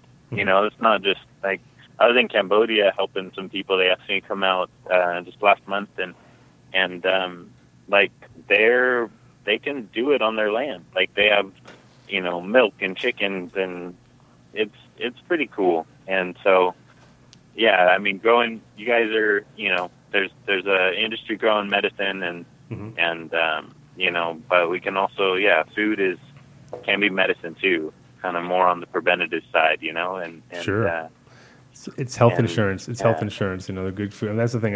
Like I was saying, having a kid makes you rethink all those things. So like my kid is like lucky enough to at least have guys who are like looking out for him enough that everything's organic if we can. 90% of the time, 99 if we can. But like leave him with grandma, and it's like, oh my god, like what have you done? Giving him nerds, like he's gonna go fucking nuts now. Like sure enough, he's off the fucking wall. But in general. Food is your preventative is your sort of like preventative / health insurance. Like if you're not putting money towards that, you might as well put it towards a lot of good food. And if you can grow it yourself, it's even nicer. Like 90% of what you spend seems like it's on food. It is rent and food. Food all day, all day with me. I literally go because like it just sucks when you're like I gotta get this one thing, and then by the time you leave, you're like, dude, I just spent like $60 on the one thing. You were talking about how like restaurants, if you eat out, you just throw it out the window, but that's not necessarily completely. That's not true across the board anymore. Well, even here in Denver, work hard. You have to pay more for it. That's what sucks. Is like food at a restaurant level is getting way more expensive across the board. Yeah, but everything's stuck with your friends, and you're not going to go. They're not going to go to the only cool spot in town that actually. There's a bunch of places that are like farm. Sourced and etc. That don't mean nothing. I don't trust any of that shit. They're like farm to table, unless it's my farm and my kitchen. It's pretty hard to. If Adam's picking, he's super picky about the place he goes to. He's super picky about the place he goes to, but he will go to a lot of other places. Yeah, let's just say that. I'll deal with it. So I'm gonna. I was gonna. Nerdy bit about your crop. One of the things that Elaine helped me kind of wrap my head around was just the different microbial ratio needs of plants. And cannabis is in the kind of bush, closer to bush to tree. That's why I said it'd be cool to, plan your soil with, a bush cover crop kind of thing. But so it likes a fungal ratio of 10-to-1 to 30-to-1. So one of the things, if you're trying to do this microbial life kind of grow and not just kind of nutritional inputs, getting a basic microbial soil test is something you can do to kind of see where you're at as far as ratios go of fungal to bacterial. And cannabis likes something in somewhere around, like a bush plant to a tree to be super healthy. So 10 to 30 to 1? Yeah, so 10-to-1 being the lower amount of fungus to bacteria, 10 being a fungal biomass, 1 being a bacterial biomass. Whereas like a lettuce might like a 1-to-1. Cannabis is more in the 10-to-1 to upward to 30-to-1, liking more of that kind of fungal life as far as the overall content of your soil. Yeah, and it's it's also like we were saying before. It's like a waste to use it when it's not being active and you're not, you can't control it flowing down the drain, helping downstream somewhere. But used at the right times, it's like all this stuff. And that's the thing about growing, I think, is a lot like cooking, where everything's about timing, and if you've got good timing, you somehow manage to pull out a good product. And when we in our world, and depending on, 30-year-old trees and older definitely have pretty damn well established roots at that point, I'm sure. And how are you? Do you ever have any kind of like viruses, like big crazy viruses out there, about blights or anything, or bugs or things that just ruin? Yeah, we have. We had a major. That's kind of started us on this road. We had a major insect problem maybe 10, 12 years ago, and we had to let some orchard go fallow, and it became healthier. Well, it was like untended. We weren't putting down fertilizer, and it started us asking these questions like, how can we tend to whatever just happened there? Mm-hmm. But we have fungal diseases that were a big deal in our industry in macadamia nuts, and with tending to the kind of soil life using natural farming, we actually are seeing those all go away. Within 2 years, we're back in kind of nut production. So yeah, it's been pretty incredible for us to make this shift. So our organic nuts are sold this year in Costco, LA, the only place they'll be. They bought them all. They said, "Fuck you guys." Yeah, the processor we're sending to decided to sell them all there, so we're not in control of that. Out of your control. These nuts are out of your control. See, we can go nut joke. We haven't even started on the nut jokes. These nuts. Yeah, these nuts. Come on. You didn't do those? You didn't. People must just come up to you all the time with nut ideas, right? Like, you guys. How badass are your shirts for your company? Yeah, we had some ideas from employees that were pretty cool. You need macadamia. We stayed very mellow. You need macadamia and trucker nuts is what you need. So you should do macadamia and trucker nuts, and then people be like, "Dude, that's disgusting." You'd be like, "Those are macadamias. Dude. Are you fucking kidding me? Those just haven't been taken out of the thing yet." Straighten up. Yeah, those are the husk. What are they called? What do you guys call them? Soft? Wets. Those are wets. Those are wet nuts. Wets in the husk. Those are wet nuts in the husk. Boom. Trucker nuts. Sell those things all day long. I'm telling you. Come to me for the big ideas. Okay, for sure. He's like, all right, I'm definitely not going to listen to these guys. So I'm gonna let you repeat that website one more time, and then I'm gonna let you go just because it's gonna get nuts around here, and literally I said nuts. Did I say nuts? Thanks for having me. We're already nuts. And I don't want to keep you. I don't want to keep you from your nuts, man, or your kids. That'll make you nuts. So naturalfarming.co is a place that I hope to provide resource. There's all kinds of different stuff online about natural farming, green natural farming. And then I have a YouTube channel that you just search my name, Chris Trump. And you'll somehow wade through all this terrible pages and pages of people screaming. No. You put my name. It's not. There's not a whole lot else. You put just Trump. And search engines are better. Endless stuff to wade through. Just put Trump nuts in. Put Trump nuts. Put Trump nuts in under the search engine and see what the hell happens. I bet it's just like crazy. 2,000 pages in the last hour. That'd be the worst search. I was thinking that would work for me. I don't think so. I think if anything, it just makes it more lost in the giant. You just make a shadow. You do this as a complete shadow thing. You get it in all the Spencers. You get it in all the Spencers in every mall that's barely out in business. You'll keep those guys in business. They'll be like, we were going to just up at this whole mall was about to go out of business until the Trump nut guy came and he just blew this place up. Oh, we revitalized this whole neighborhood. Telling you, you could do this. You could save the world. Well, you could save the world with your nuts. I hope that that'll be. I get to talk about natural farming products and 100%. Being healthy and whatnot. If you come this way, you can come to the studio. But for sure. if people want to support content being made, they can check out Patreon. So that's that helps me make videos, and then I put content, helpful things on there that aren't other places. Gotcha. Thanks, man. Hey, thanks for calling in, and keep listening to the show. And we'll definitely get you on. If you come to Denver, I will have you come to the studio. Cool. All right, man. You guys peace. have a fun party. Hey, thank you, man. Take care. Peace. See ya. Come hang anytime. He needs to come hang anytime. Where's he? He can't leave his farm. That's not going to happen. Was he in chained. Hawaii? I wouldn't leave my No, farm he's in either. Idaho. He's in the worst. No, Idaho. He was going to Hawaii. He went straight down. gotcha. He went straight. That's like complete downer on the on the.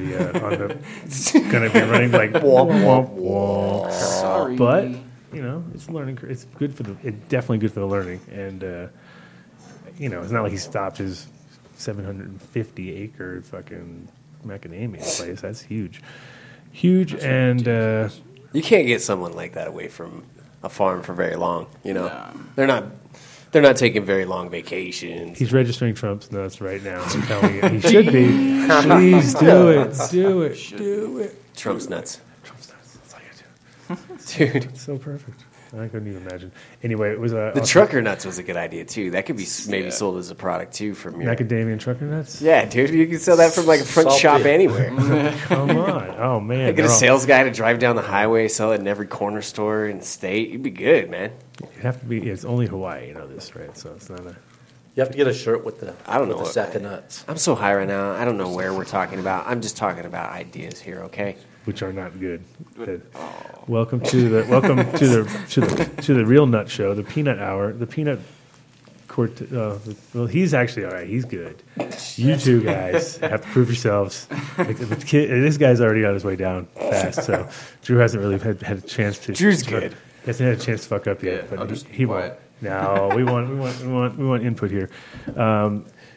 It oddly enough, it just all fell together as the show always does, except for you. You had nothing to do with this show. This was not part of the falling in.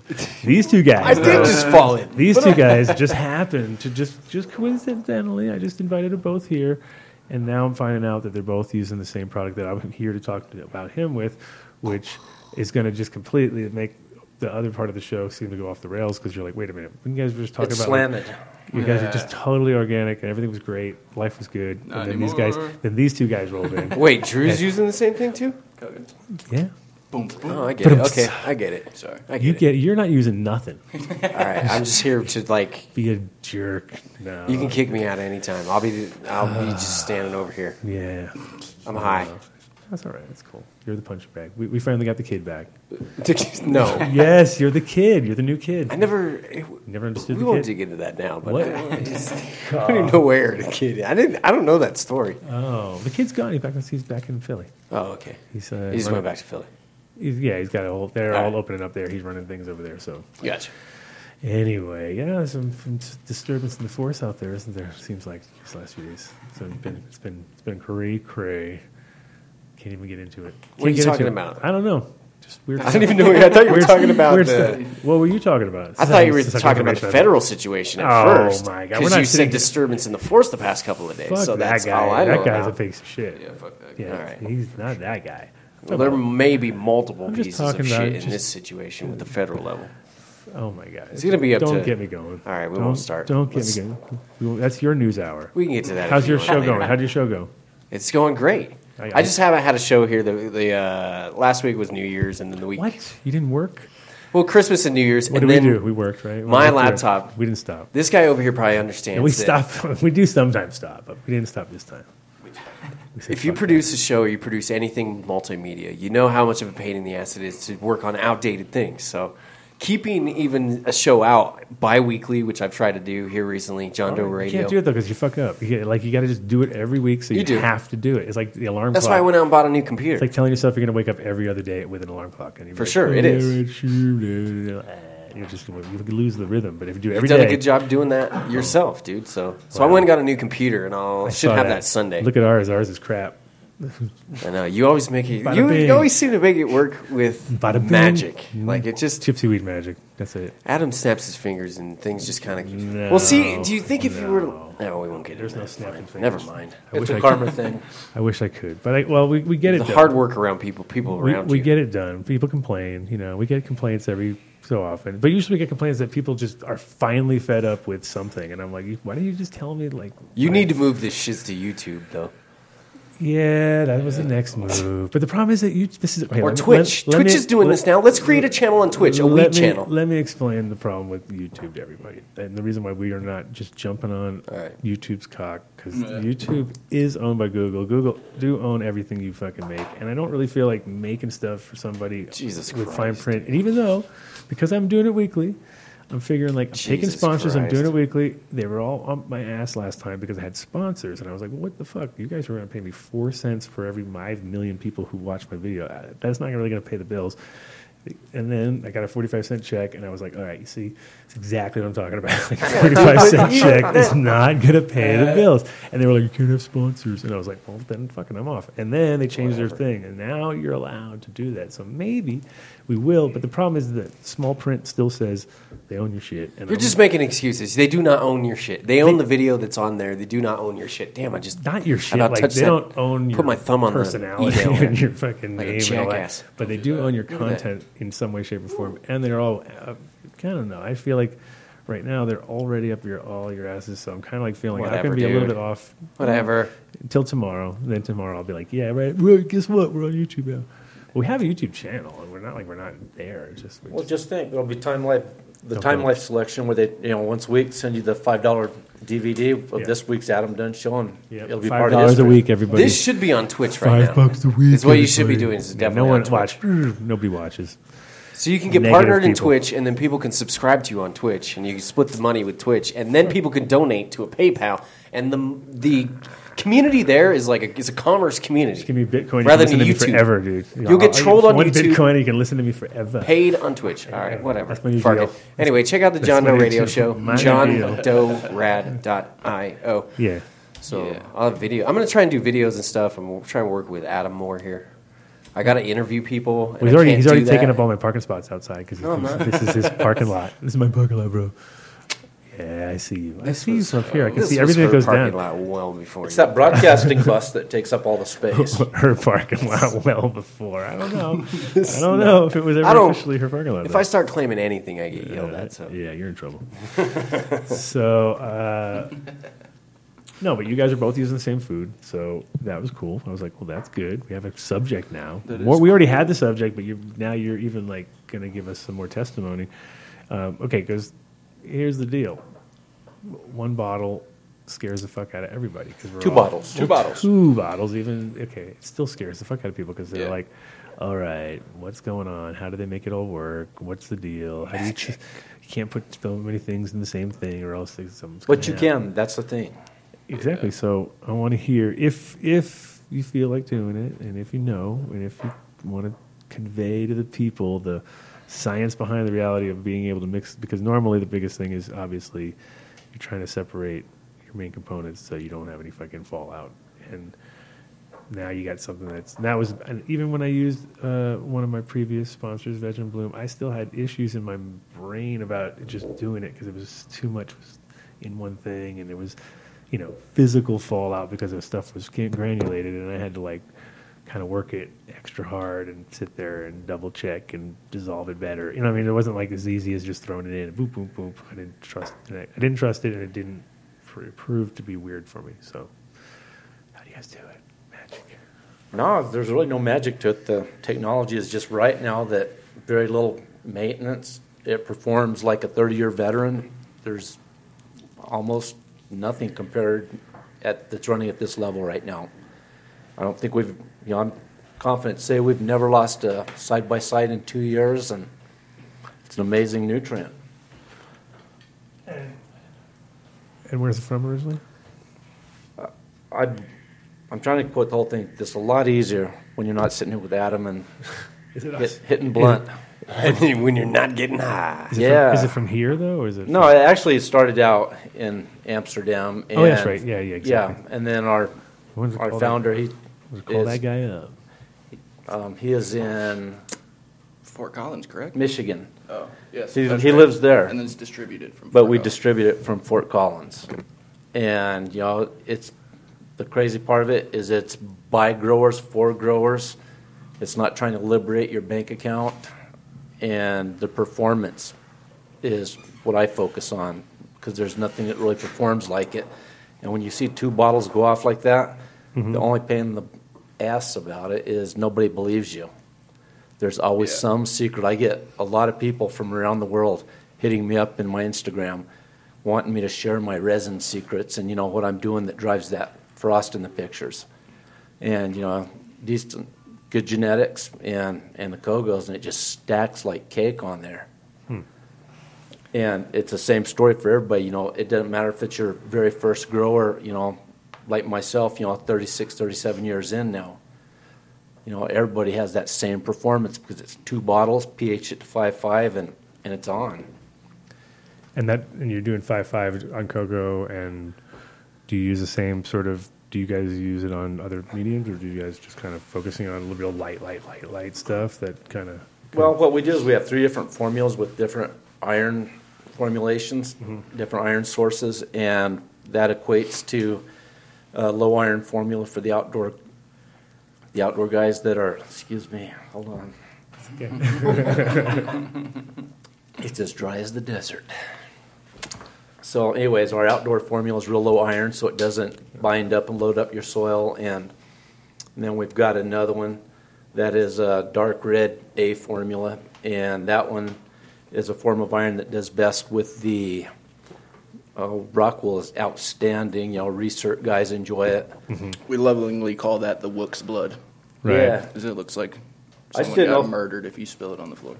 I didn't know if I could say Wookiee piss, though, when we get to that. Is it real red? Then, You can or say not? anything you Yeah, want. it's like that. It's got it's kind of like that ruby from the ruby Yeah. fulvic. Really, it is. Yeah, looks Similar. just like that. Okay. And then, we Stainy. have the wetted iron that runs through, with no load up in your soil. And, we run it. Myself, I'm standard drip with cocoa, never have a salt build up, 5.5 in the top. Sometimes if I'm lazy, it might go to 5, 6 out the bottom.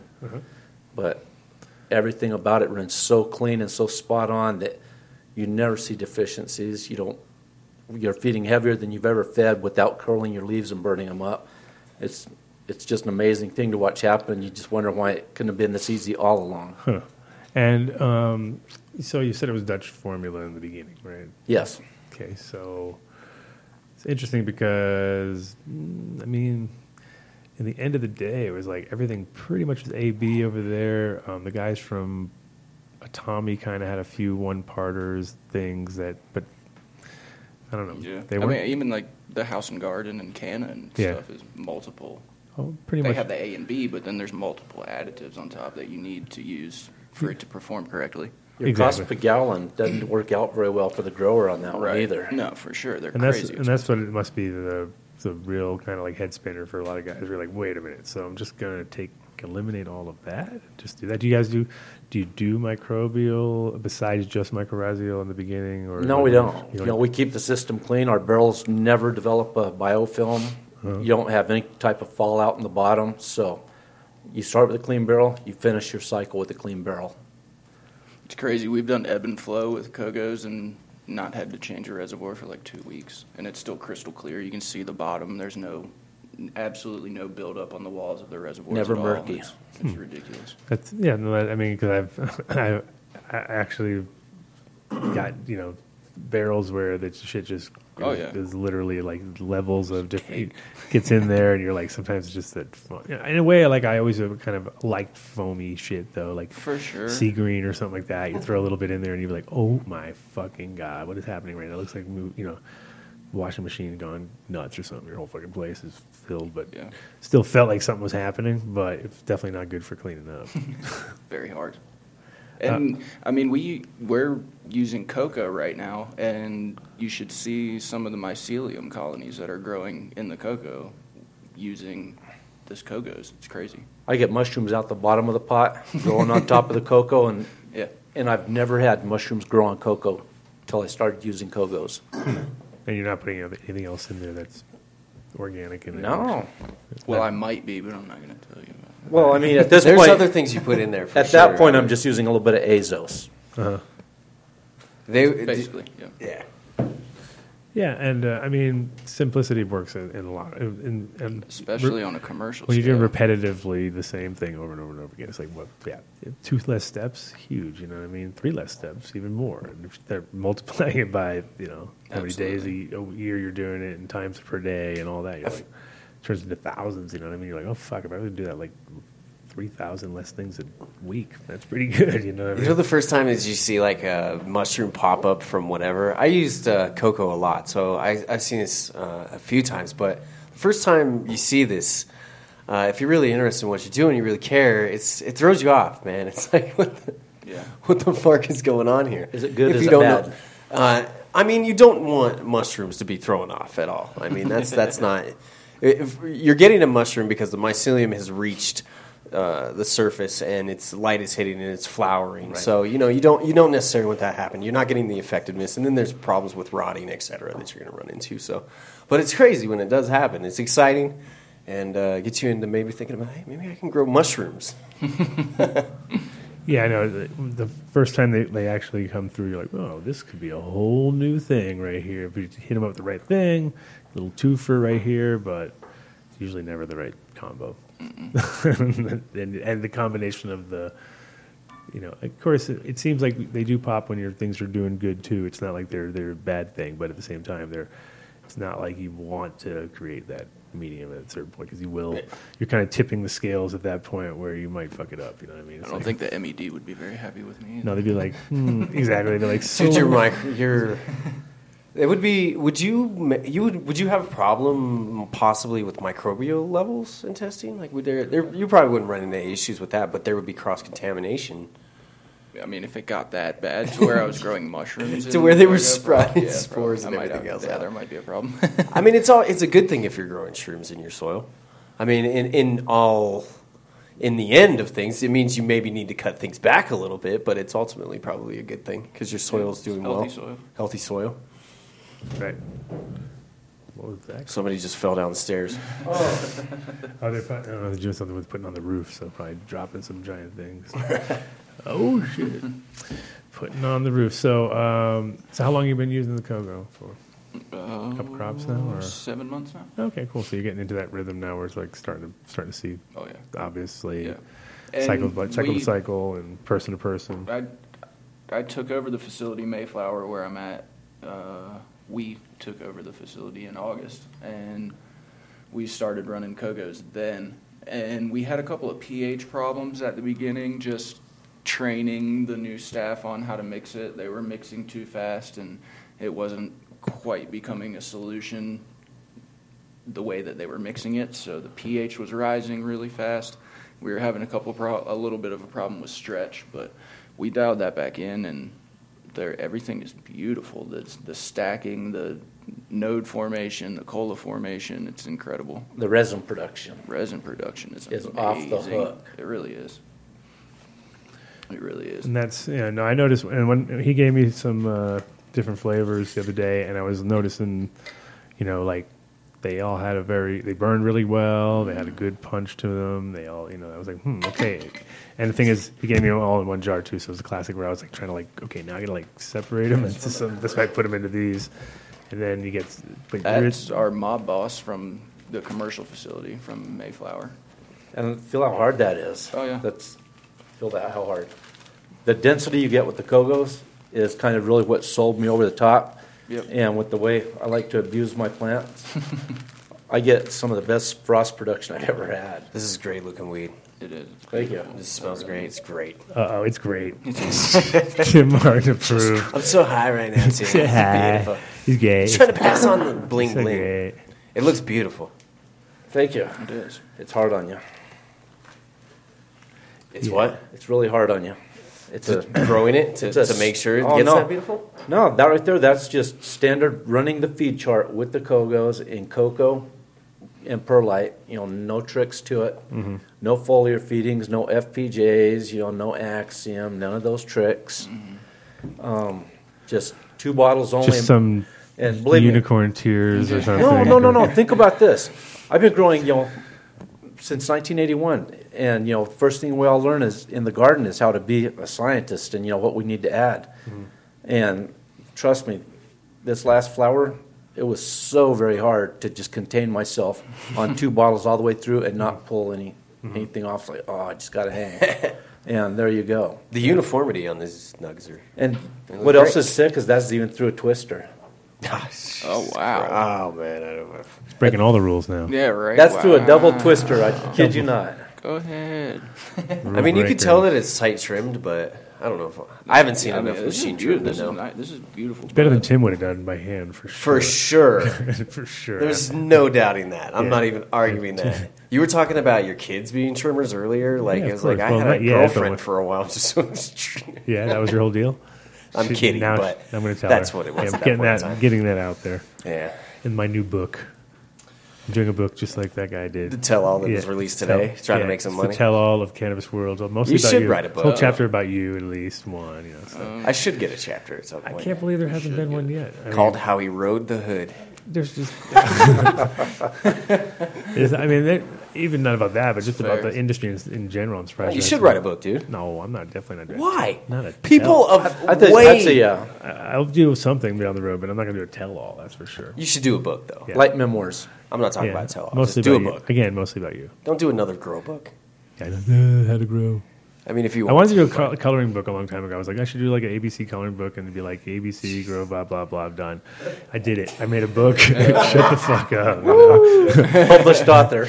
Published, done, deal. Wait, so you do have a coloring book out there? No, I said I wanted to do it. All right. I thought you said you did it. No, All right. no.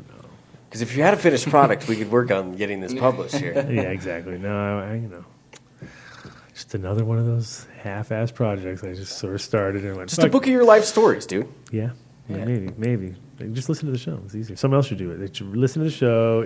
Someone else do. See, that's the problem. That's the problem here, Adam. If you're going to do it, turn it into a movie or something. Come back to me. You need a ghostwriter that sits here on the show. I actually talked to a ghostwriter. It was pretty interesting. It was like, okay, I could do this, but she was way too much money. It was like one of those deals where it would have cost me like a bunch of cash, and so I was like, nah. But it would be too hard to hang. But it was pretty funny. You seen that Bossman Jack show yet? The horse? I know what you're talking about, yeah. It's kind of funny because you watch that show, and it's like he's like a washed-up fucking horse actor or whatever, and the chick that was doing his ghostwriting for him is like a clone of the girl that was going to do the ghostwriting for me. I was like, oh my god, that is the quintessential ghostwriter. It's like a little Asian chick, and she's kind of like this, and then quiet. Then he ends up banging her, of course, because he's a horse. Of course. Yeah, why not? Yeah, it's a pretty good show, actually. It's one of those ones where you feel like you don't want to watch that first, and then after the first, or if you binge it like for like 4 or 5 episodes, and then you get into the rhythm, you're like, oh my god, this is getting kind of weird now. There's a couple of them, like that Big Mouth. I watched that. Horseman, Jackman, whatever. Yeah, exactly. Yeah. Exactly. That's good shit. I think Netflix is just throwing things at the wall and seeing what sticks at this point.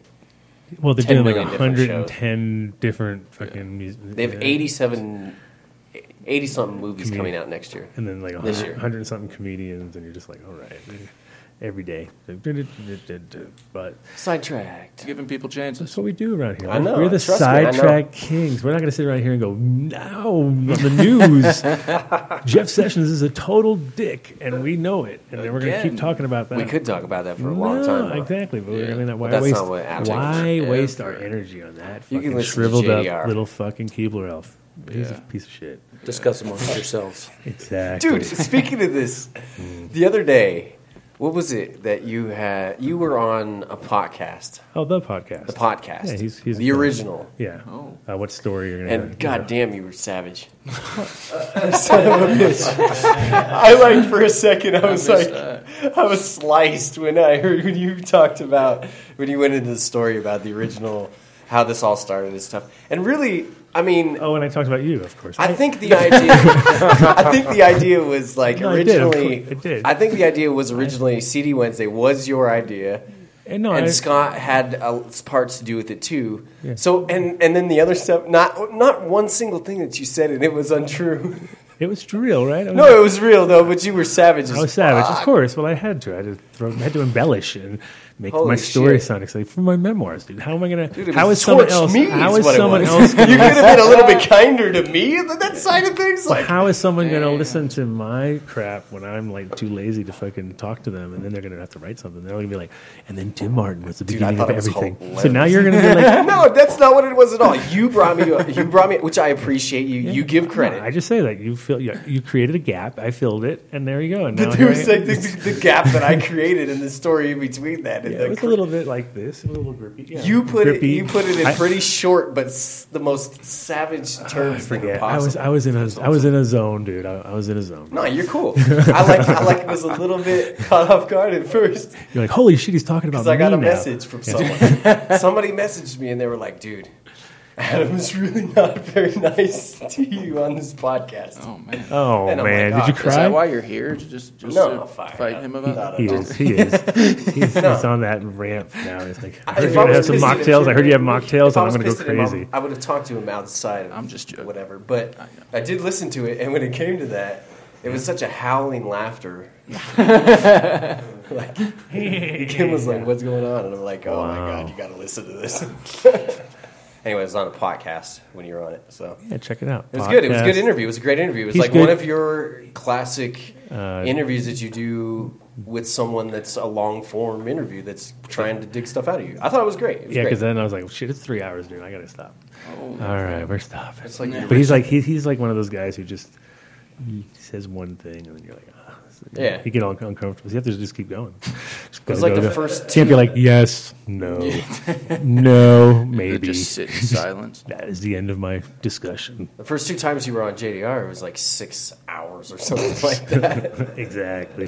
I'm like a Derek DJ. was- I'm like a Derek was DJ who like just you. like gets in his groove after a while, and I want to keep going. I'm like, There's a lot of stories, though. could That's do why it I for- should sell you. You Somehow I should got ride to a key bike. and play. I don't know how I'm going to do that, but I'm going to do it. Put on the fucking. There it is. So I had to thank Rapper's you. Delight. Boom. Now 14 minutes. I'm going. Thanks. That's it. It's a long story short. Thanks for That's that. how it was taking your classes too. Thanks for that, Tim. Well, thanks for the start in the industry. That was it. I mean, thanks for making me who I am. I hope to connect a few bridges. You did. And was funny, though. you showed me that anybody can do it. That's what you showed me. That's what basically it came down Goddamn. to. It was a classic. That hurts. Speaking of which, Kogo, anybody can do that. So that's it. 2 bottles, easy, boom, bang, bang. So 1 bottle's for grow, 1 bottle's for flower. No, Nope. Not even close? Not even close. 1 bottle's for the magic and 1 bottle's for the No, all the PK is in the B side. I knew it had to be like that. Of course. So- For Okay. the most part. Yeah. You just ramp up on B during flower. And just a tiny bottle and a big bottle, or is it like No, They're even. equal bottles. all the time? They're or different colors. different times? So no peak, nothing in the beginning during the first Well- week of flower or something like that. For advanced guys, you know, I mean, if you're the kind of person who knows how to like jump. Advanced. Oh, We run equal parts A and B through veg, and the first like 2 weeks of flower, and then ramp up the B. Well, how many guys, tell me this, how many guys know to go into flower with a real heavy PK load your first few days? Right. You know, to jumpstart that process. Sure. I didn't say advance it. No. I said jumpstart that baby. You said advanced growers, though. That's the same thing. Yeah, I You know. said How it. bad was that? But we You said it. It's all right. we convert a lot of It's all right, guys, man. dude. It's hard. Now you're giving. Now you're supporting a pedophile, bro. Oh, damn. That's rough, man. I'm going to go jump off the balcony tonight. Oh my god! See, that's what we need. We need that guy who can just be like that other dude, that whatever wolf dude. What are you talking about? The writer, the ghost writer, the fake guy, the guy who sits in there, the plant. He's going to sit in there and he's going to find out all the gossip on you. And This place is already bugging. it is. Oh man, Everybody here is a boring story because you don't have a life, I don't have a life, you guys don't have a life. Yeah. We all do just that same damn thing. You know, we got a plant that we just work around, yeah. think about it, talk to it, Uh huh. love on it. Well, yeah, or you get like the situation we have right now where it's going to be too easy to maintain what we got, which is not fun anymore. I like it to be a little out of control. I like it to be on the edge of. I'll be honest with you. I mean, you have on your industry I don't know stuff. if I yeah, wanna but say this. what's this? This is a really crazy thing to say. Here it goes. I'll preface it with this: the journalist in me, Uh-oh. the passion yesterday that hit me was like, I mean, From who, where, when? the drive that like came with yesterday's kind of kick in the ass for the federal government. Oh my God, you're still in I that? mean, I'm not trying to say that it was a good thing, but that's what you were talking about, weren't you? No. No, the last thing that you'd said. It was a helicopter. Nah. Not at all. Yeah, was this a medevac coming from him? No, black helicopter. I thought you were talking about like. Nah. Now I forgot. You see, you fucked everything up as usual. As usual. Tim No, we were just going towards. You stack the bee in flour. Oh yeah, and you ramp up how towards did you the get to, end. how did you get to that? That's what we were talking about before we got to that of where. No, But see how I loop back to it.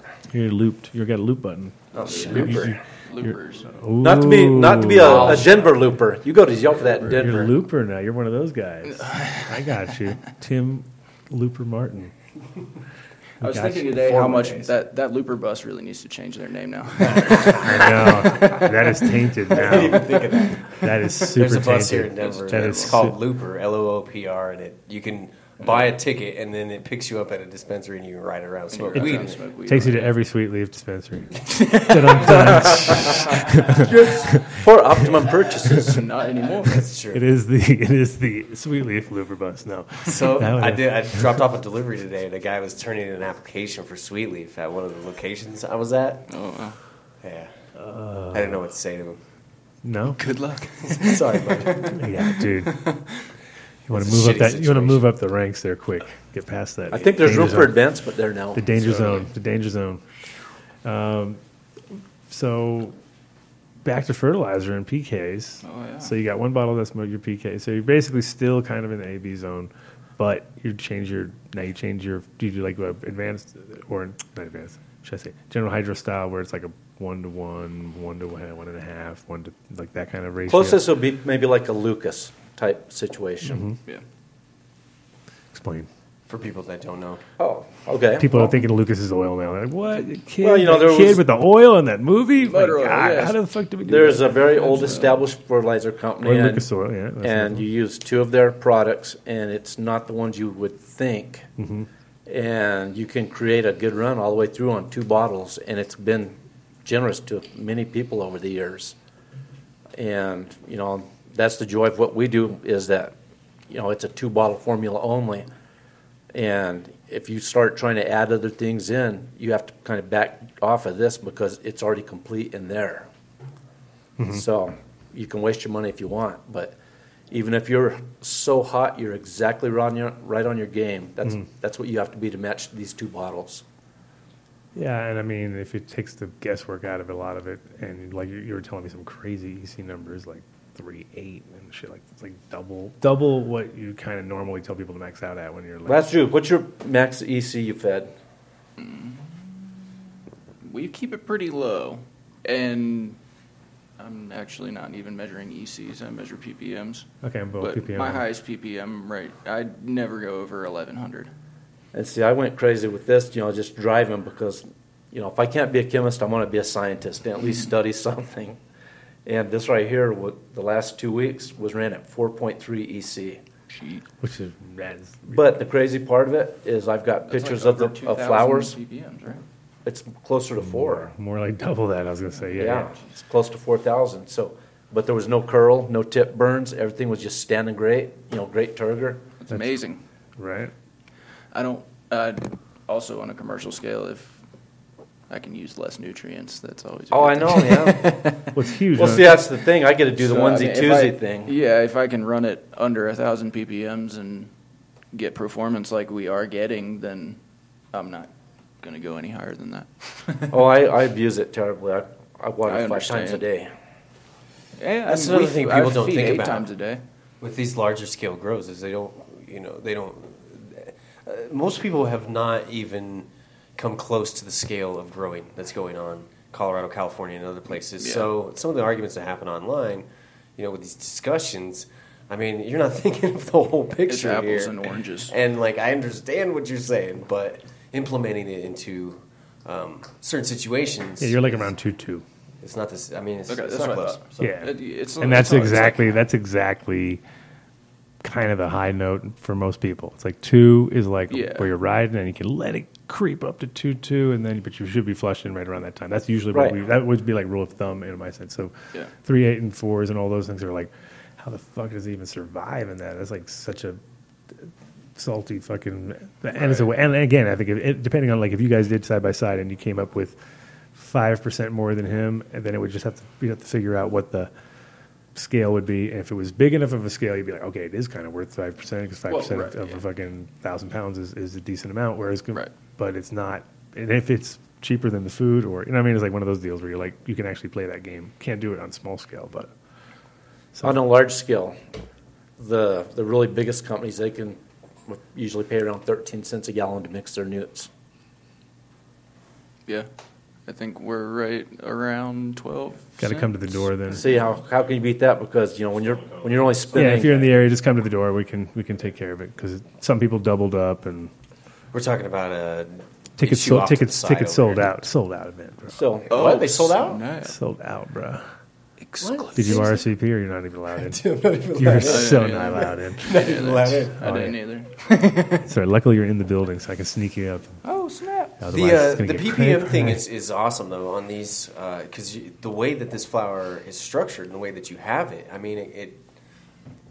mean, from what it looks like, it was just, compacted and fed. But if you can keep it, I think with cocoa especially, if you can keep it fed, the plant's eating it, and it flushed very well, cocoa's really easy to keep up that 5-day flush on top of that hot load. Yeah, because it's not like, you're running in dirt, and I compare it to like driving a Corvette rather than, a dump truck or something. It's easier to turn. You've driven both? Have you driven both? I haven't driven I don't know if I've driven a Corvette, but... Definitely a dump truck. Definitely. Well, no, maybe not. See, maybe neither. Maybe so I don't know what I'm neither. talking Maybe about have zero relevance to anything of you say. God, see, this guy's so easy, man. It's just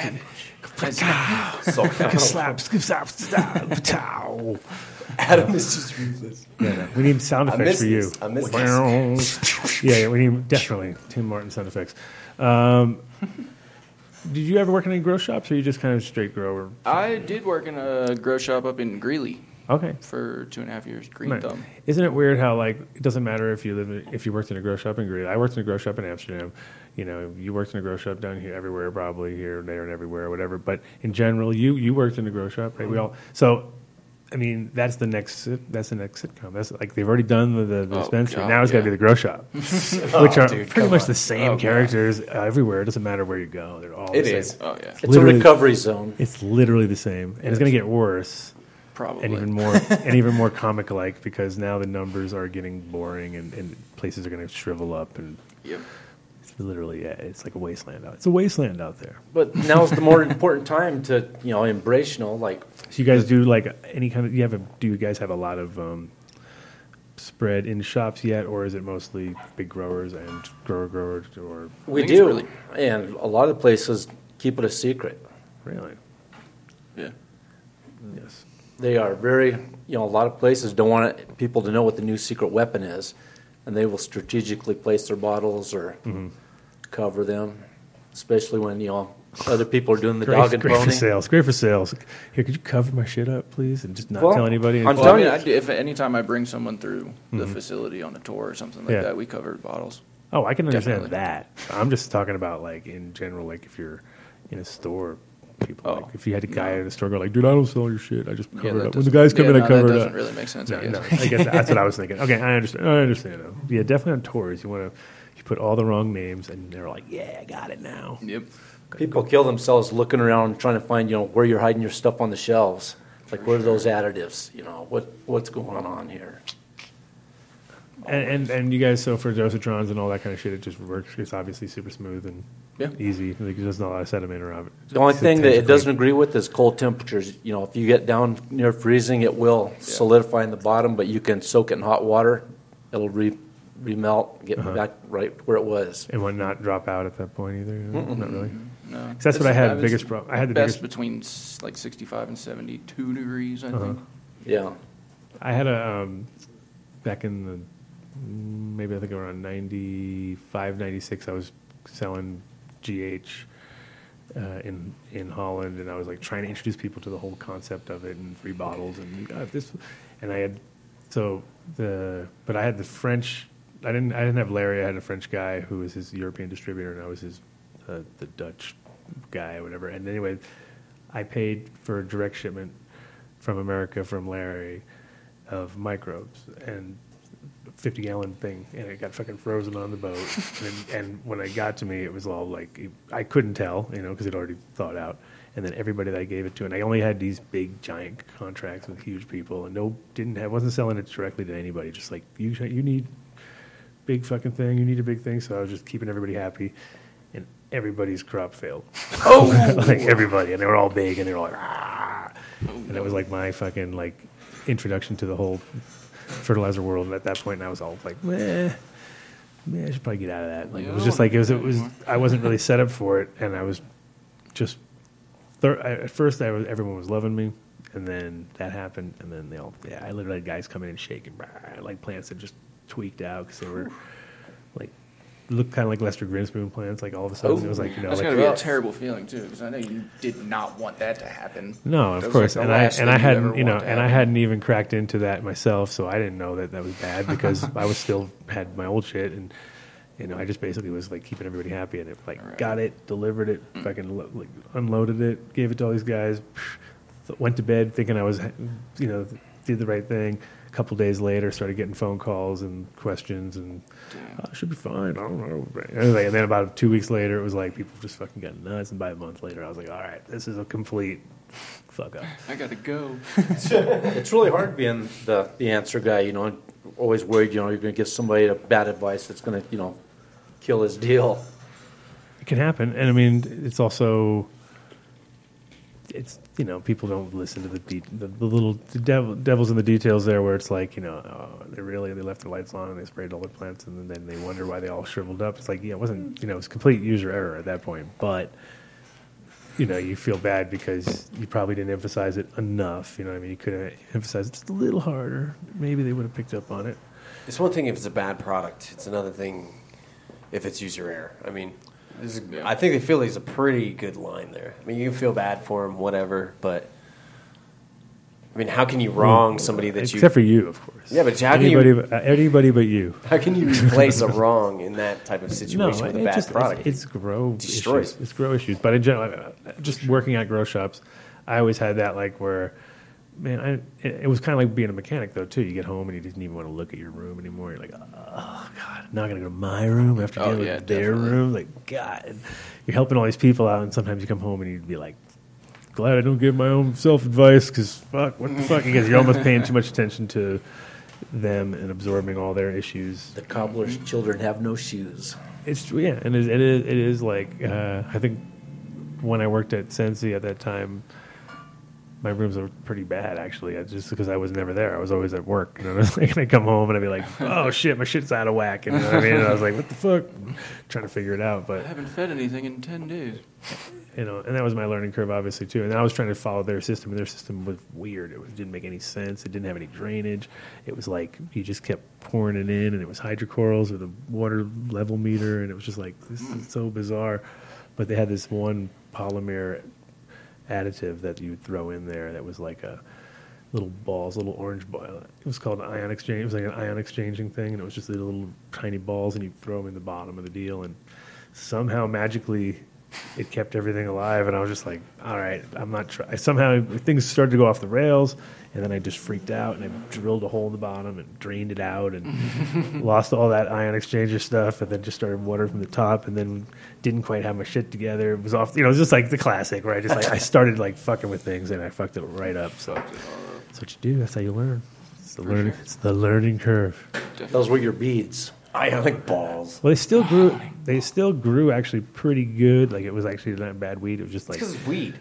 Yeah, but it was really weird. It was like one of those, like, no, you can't have no drainage. I think I was. I took some acid. I took some acid. I looked at my plants and I was like, I got to save them. I was like, they're dying. Look at them. They're dying. They're getting no oxygen. This isn't working. So yeah. So what's the product that you recommend?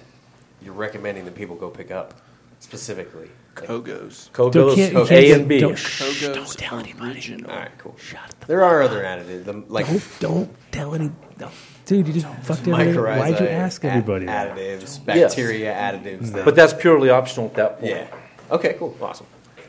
Like I have a pretty good amount of Microbe Life products, and they always hook me up. And I do That's like good stuff. I do love that funk and I kind of feel like if I don't have, like you were probably like you said the first time, you're like you're just looking at it like, come on, can't I just do something? Kind of like give him some, because you feel like it's like you definitely it's can. like giving your dog one bit of dog food for the rest of his life. You're like, that's it, dry dog food for the rest of your life. You get nothing else. Nope, nothing No living, treats. no treats ever. Nothing. And we all love to do that, and we think we're doing good. So with plants, it's like you kind of feel like you're doing it every time you do something. You hope you're adding a percentage point or a flavor point or something, but sometimes not. Sometimes just a big waste of money, and you probably figure that out and get all feel stupid after a while.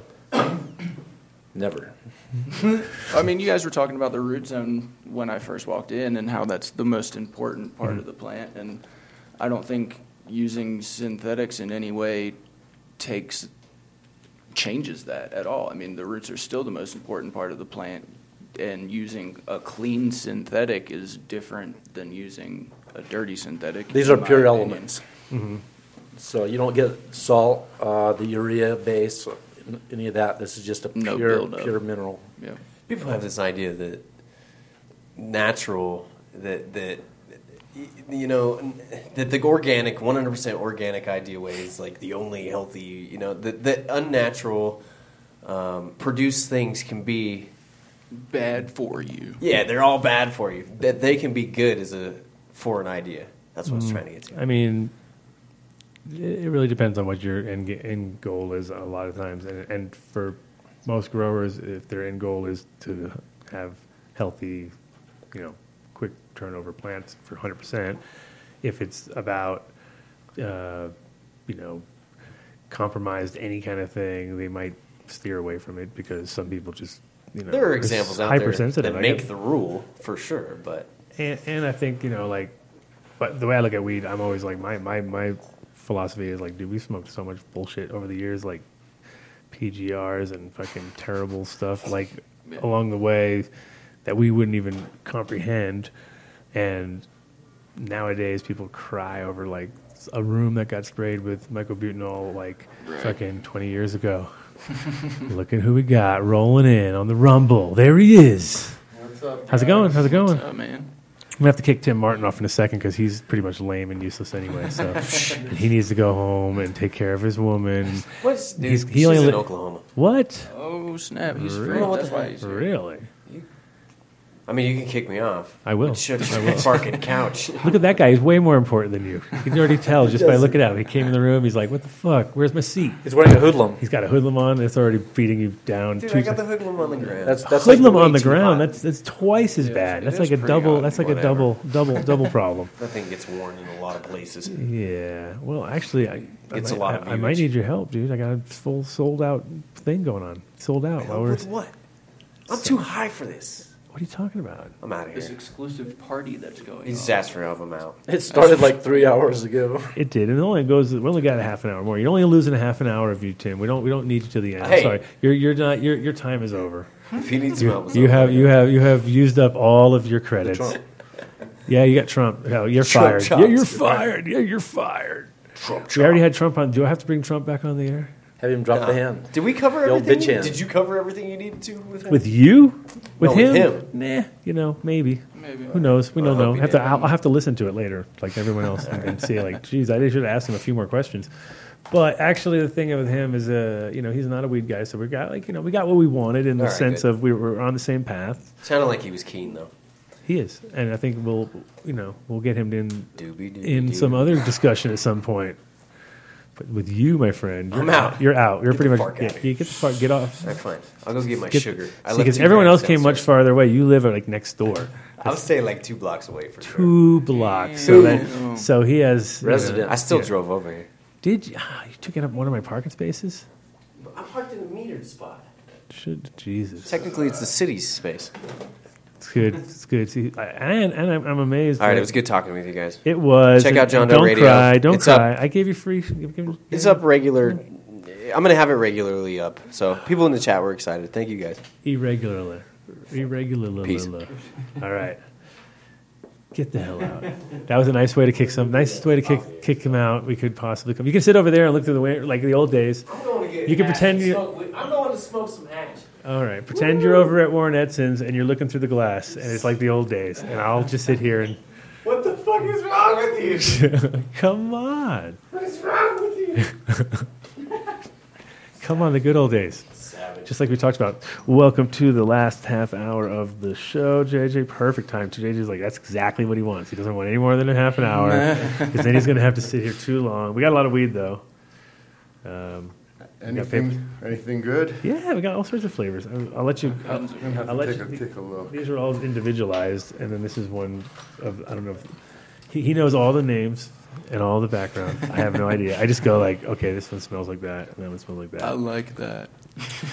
They were, and like I said, it's always funny, like though whenever you smoke somebody else's weed, the first fucking joint is always so different than all the next. Like even though it's still good. It's like there's like that. You want to call the guy like right away, like, dude, fucking shit's. I don't even know why I'm calling you right now, but it's good. Your weed's good, bro. Like, okay, I forgot. Oh, bye. Then you hang up, and then you're like, fucking good. And then the next time you smoke it, you're waiting for that, and then you're like, it's still good, but it just gets you so fucking off the fucking left. I made everybody kiss the ring after you called the other day. Did you? Oh yeah. Kiss the ring, bitches, right now. It was killer. No, I'm telling you, I was like, and it's funny because my wife really doesn't really like, she's not a big weed head. She appreciates it, but she's not like a big weed head. But instantly, it was like, wow, what's that? You know what I mean? It was like, oh, there you go. And here's 5 more flavors, honey. I brought it all for you. I could have brought you more. You did fine. You did fine. No, we got flavors for days. Yeah, no, and that's a really good weed too. And burns really good, and it's all very poppy and nice. I like it. See, JJ's approving. This is half the battle right here. If we can get JJ to approve, then we know we're onto something. He's kind of like Mikey was with cereal. Remember? He likes it. Like, what? JJ's liking it? Holy shit! What's going on? This hasn't happened since the 90s. A lot of sativa, right? A couple of them. Yeah. Like, is it Durban or something? No, it is a bunch of that is Mandarin Sunset from Ethos. A bunch of Ethos. Okay. Lots of Ethos in there. Nice. I was telling Adam, I tend to generally. This is like a cookie. I'll hold my garden to one breeder at a time. Okay. And that's pretty cool. And like this last run, we had huge success with some of Collins' gear, and actually all of Collins' gear. Right. So, but we got some really, really good beans from somebody close just a couple of days ago, and that's going to be the next one. There's some TADS genetics there. Somebody important gave me somebody important beans, and they're badass. Oh man! But yeah, these are some pretty definitely some. I think we said the only complaint was the buds would bend all the stems. The stems wouldn't support the buds, which is always I love. Those are the complaints I'm always like. Those are the ones you want to get. You're like, yeah, I'm sorry, bro. Well, they're slobs. They're so big and heavy, they just lay all over themselves. And then you're like, oh, I'm sorry, bro. And like, no, I'll try to make them thinner and less floppy for you. That's what they have steaks for. Amen. Steaks and nets. In some plants, that's the charm of most of them is that you can't believe that this thing is. It's almost like weird because you're like, how would it even grow like this on its own anyway? Somehow I'm holding it up. That star dog's always falling over the place. Yeah, I don't think naturally that it could, because just from the weight it would just flop over, and a lot of times the stems will break, and so without that extra loving care, I don't think it could really reach the potential that it does. Yeah, Star Dog is one of my favorite strains, by the way. Thank you. Thank you.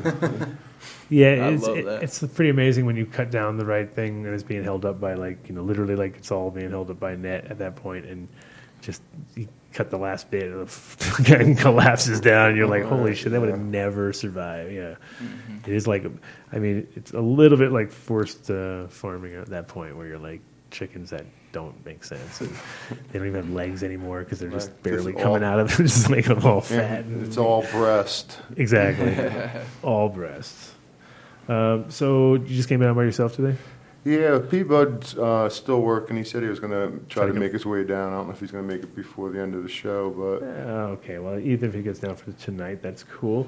Actually have a sold-out RSVP, so I was amazed on that. Nice. Checking out the new digs. And mostly because it's stoners, and I saw, like, Ty Link did 3 times in a row, so it's like... Okay, there's 3 less. Well, call bouncers. You're going to be turning people back. Yeah. Well, he timed it out good on a Friday night, and the weather's not really too bad. For January in Denver, back in New York right now, I think they got 6 or 8 inches of snow, and it's like... It is brutal on the East Coast right now, isn't it? It's like, wow, because, everybody thinks about Colorado as being like this rough, horrible place for the winter, and they're always laughing, like, you live in Colorado, you have to shovel in your snow all the time. I'm like, no, actually never, because it hardly ever snows in Denver. Maybe once, I think we had 2 snowstorms this year. They weren't really storms to be talked about. And then now you got the East Coast getting rocked. Did you see, like, close to the water, though, how bad it got? Up in Boston, God, it's bad enough ice, and you're just looking at it like, ice cubes. It's bad enough water, but then you get the ice cold water. It's flooded, and then ice chunks and hunks and funks, and oh my God, you couldn't survive in that water. You go into shock. Oh yeah, you're done. Yeah. It's not like these people that were wading through these big floods down south and all. Yeah, no, completely That's different. him. There he is. No, that's heavy.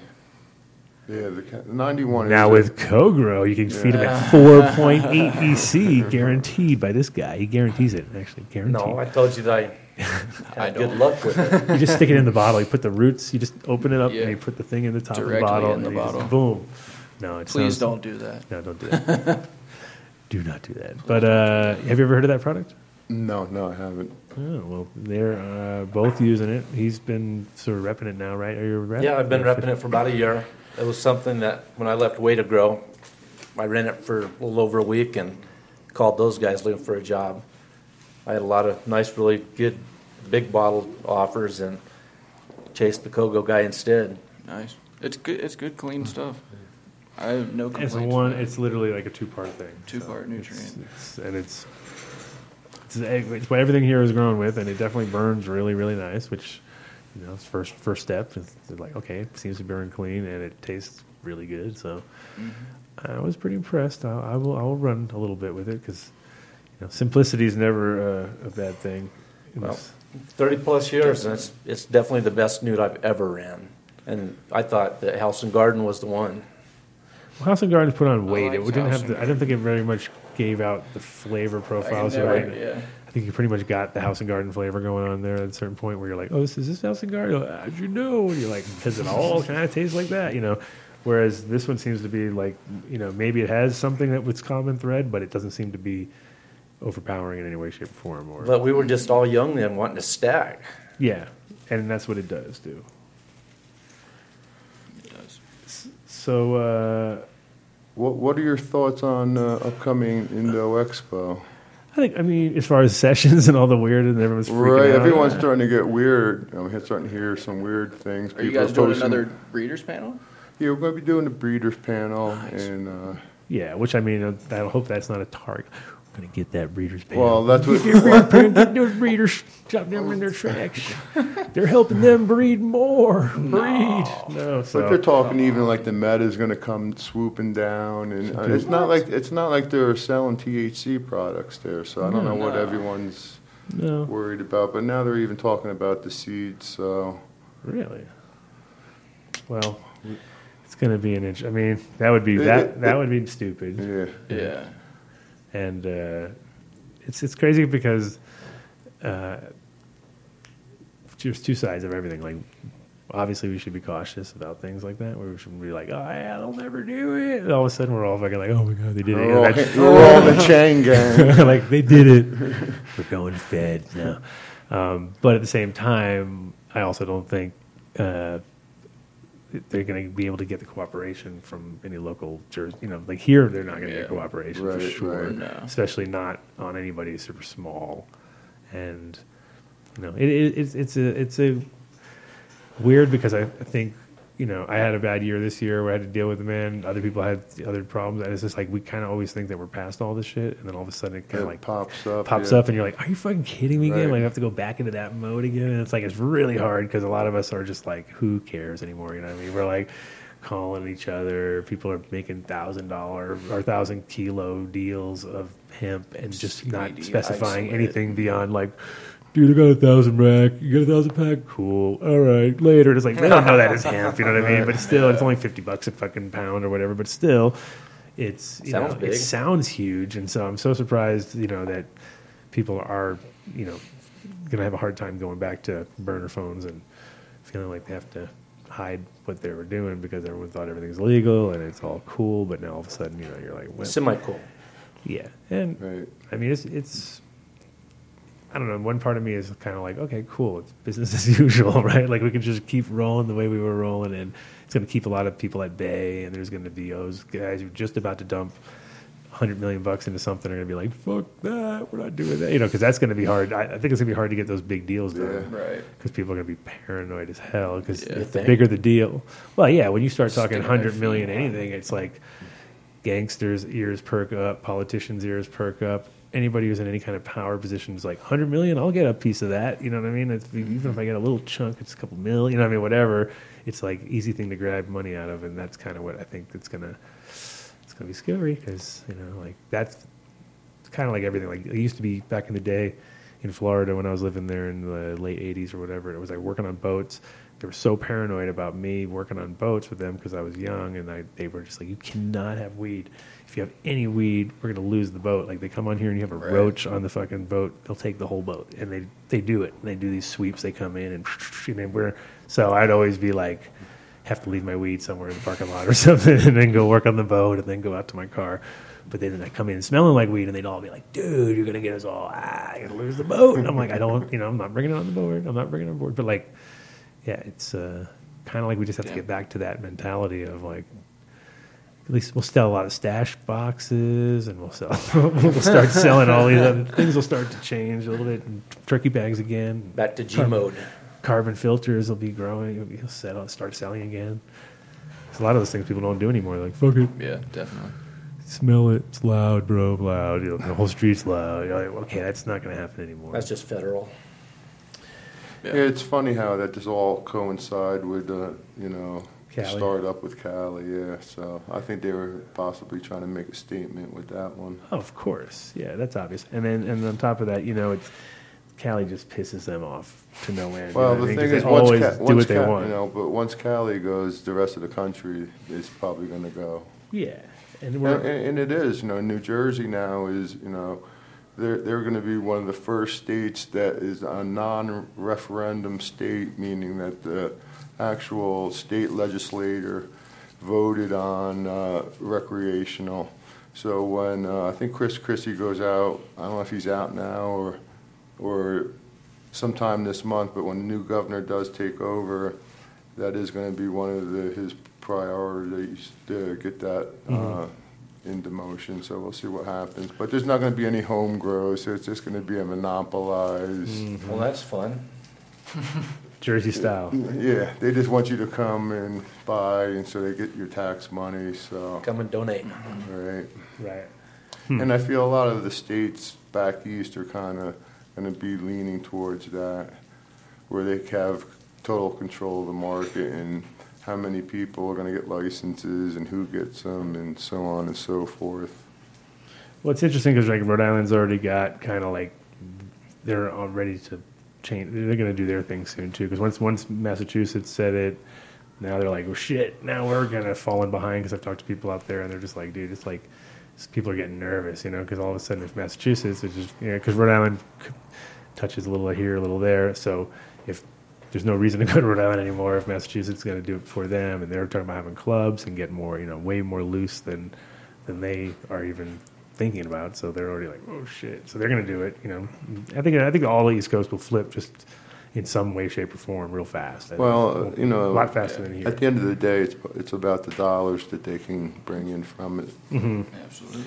And it's it's sad because you see how quickly, like it's kind of like the same thing that was in Amsterdam for so long, where when people live there and other people came and they'd be super excited and they'd be like, "This place is great," and you'd be like, "Not really," you know what I mean? Because you knew, because you were there, that there was a very small percentage of good weed. It was mostly, for your friends and shit. The shops didn't have good weed because they just turned over to tourists and they didn't care. They had one drawer with 5 kinds of, with one kind of weed and 5 names, and they'd just be like, "You get that, and then you get this from this drawer." And you're like, "It looks pretty much the same. It says something different," and then they don't care. And there's a couple shops there that did good, like Katsu and a few other good shops, and then those ones is where all the Americans would go to, because at least I know that they were getting kind of different kinds of weed, and some, they had good haze and things like that.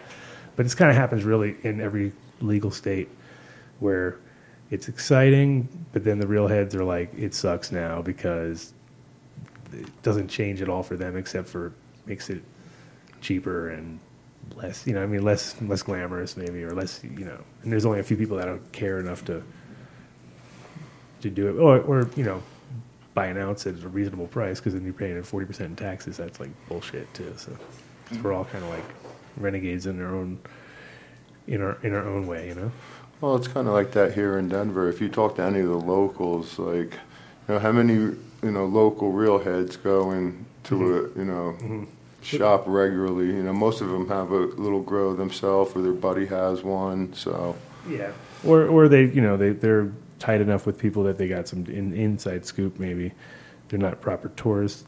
They're more like, they get the deals because their friend works there, and they got to like, "Oh yeah, I got the spot." They're on that. They're still on that. Like, got to chase it around. They're back where we were when we were making phone calls to try to score 1 ounce of weed. It was like took all day, and you're like, God, it took me all day, 19 phone calls. I had to drive 200 miles, and the weed sucked. You know what I mean? That was the reality of what we had going on back in the 80s. You know what I mean? When we were just like, kind of took what you could get. Yeah, exactly. And if you just drove that far, you're like, well, I guess it's not exactly what you were saying, but it was always perfect. Right. On the phone, you mean? Yeah. Yeah, it's dude, it's great. And you get there as well. I don't know. Hey, it's a stick and 3 seeds. Not the well. I think a lot of the commercial gardens in Denver are starting to focus on hash also more than their flower, and that's put a huge damper on the flower quality that's coming out of places. True. It's the shortcut.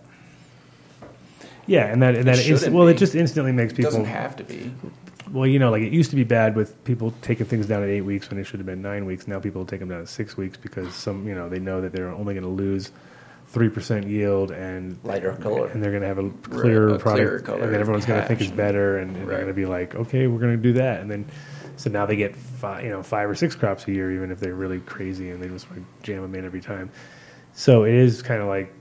Then it takes the magic out of it, and you're all wah, wah, wah. Like it's hard as a grower to not finish a plant just because it's like that's what they want, or what I mean. Yeah, absolutely. It's one of the most disheartening things. and also, I think for flour versus concentrate, they probably make more money off of the concentrate, compared to the flour. If it's in house, you broke it down, if it's in house and stuff, if they have it all right, figured out, like vertical. That's the thing that's weird is that a lot of times it's fucking spot on. You're like, dude, it's exactly the same. Like it's literally the same with a lot more steps, but the demand is higher. So then you got, that part knocks it back. Where you're like, well, got to do it just because the demand is higher. Like you have a harder time selling the same amount of flour as you would turning it into oil, because the oil's moving off the shelf quicker. Right. But it costs you just as much, if not maybe a little bit more. But still, it's worth it. You know what I mean? So then you think of all the steps you have to go through. You got to get up this, that. Break it down, take it to here, take it out, sell it, and you're still getting the same amount of fucking money. It's like it's kind of it's a frustrating scale sometimes. Like at Mayflower, where we're at, we have a lab on premises, but to sell product from our OPC grow to the lab, we have to pay a tax on that between just in our own facility. Transfer tax in our own facility. Well, you have to do that too if you have a warehouse and then you transfer it into your dispensary, store, or anywhere. Or anywhere, it's ridiculous. Yeah, it's getting definitely like more and more to the point where you're like, fuck, there's so many steps you have to follow to stay within the compliance, and it is such it's like you have a union guy in your grow now all of a sudden, like standing there next to you going like, okay, well if you move that bottle to that fucking side of the shelf, you got to pay $2. You know what I mean? And you're like, what? Relocation. Yeah, it might be burning a little weird. So, how's it been going on after the post Emerald Cup? How's your sales and stuff from that worked out good? And everything worked out well. Yeah. Enjoyed the holidays and just rolling into the new year. The first thing's going to be the Zindo Expo show, so looking forward to that. I saw Vondo and Max when I was there. That was actually kind of funny because we were just I did. Yeah, I got to see them too, and it was just kind of like everything has kind of almost gone full circle now. Right. Well, I told them we're trying to get the bro. Right? Yeah, well, of course, always trying to get the bro. No, we were trying to just to sit down there and do something, but we were both all so busy that I was like, all right, well, still got to get the bro. And actually, what's funny is that Max is the one that wrote the text to me that the bro sent to me, which was the breakdown. As far as Max could remember, you know what I mean? And then I was like, okay, so here's the breakdown of what they think, you know what I mean? As far as Staten Island hit to here, RFK to this, and it was kind of like, okay.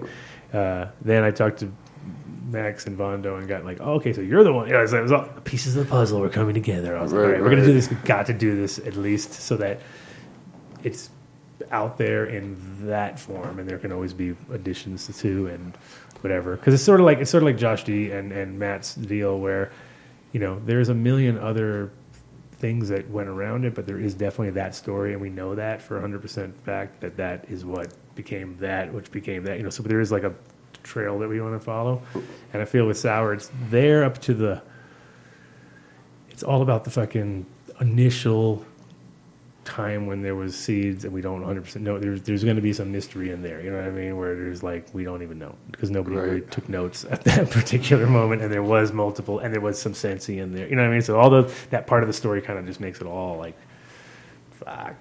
It's like a Jiffy Pop deal, you know what I mean. So it's in there. It's like we don't know, and then as more people emerge, you get another piece of the story or their version of it as they remember it. Yeah, and I mean, and then there's all the time in between after that where it gets even, some people are embellishing, obviously, and other people are just flat out wrong, and then some people just don't remember.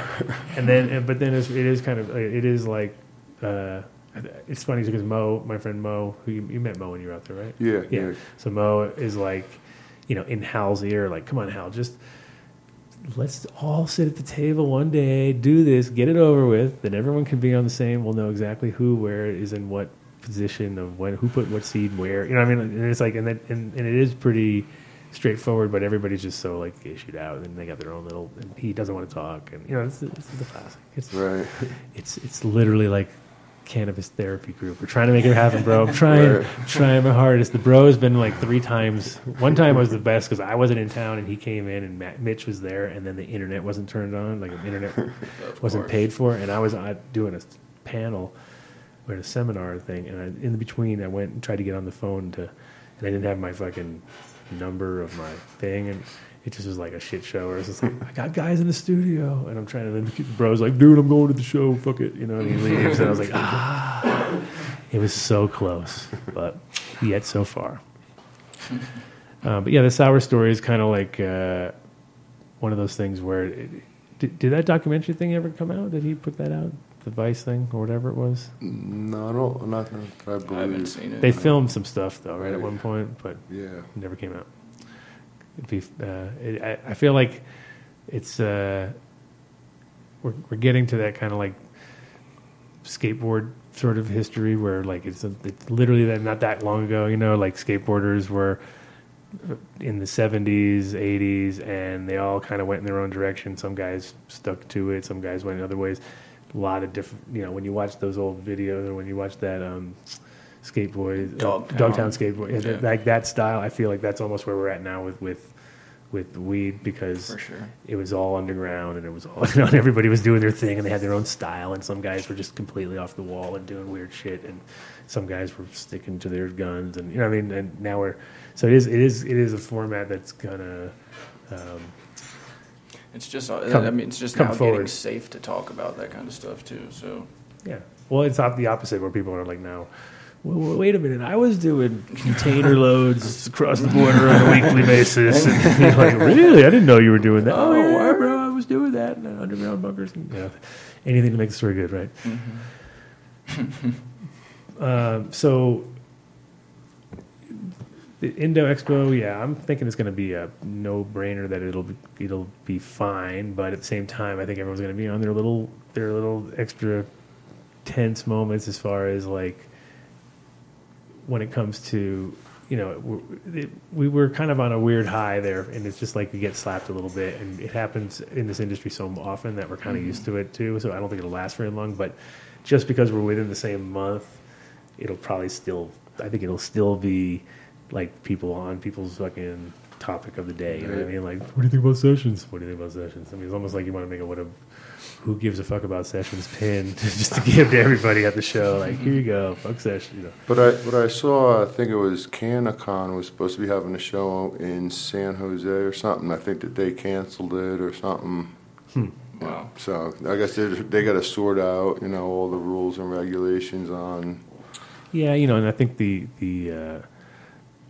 as we've seen, the show game is definitely getting rinsed out a lot. So a lot of those guys in particular, I tried to help them out at a few shows, but I saw some like, ooh, wow, that's a lot of money lost. Like looking at like the potential of how much they probably rented the place for and all the fucking promotion and all that.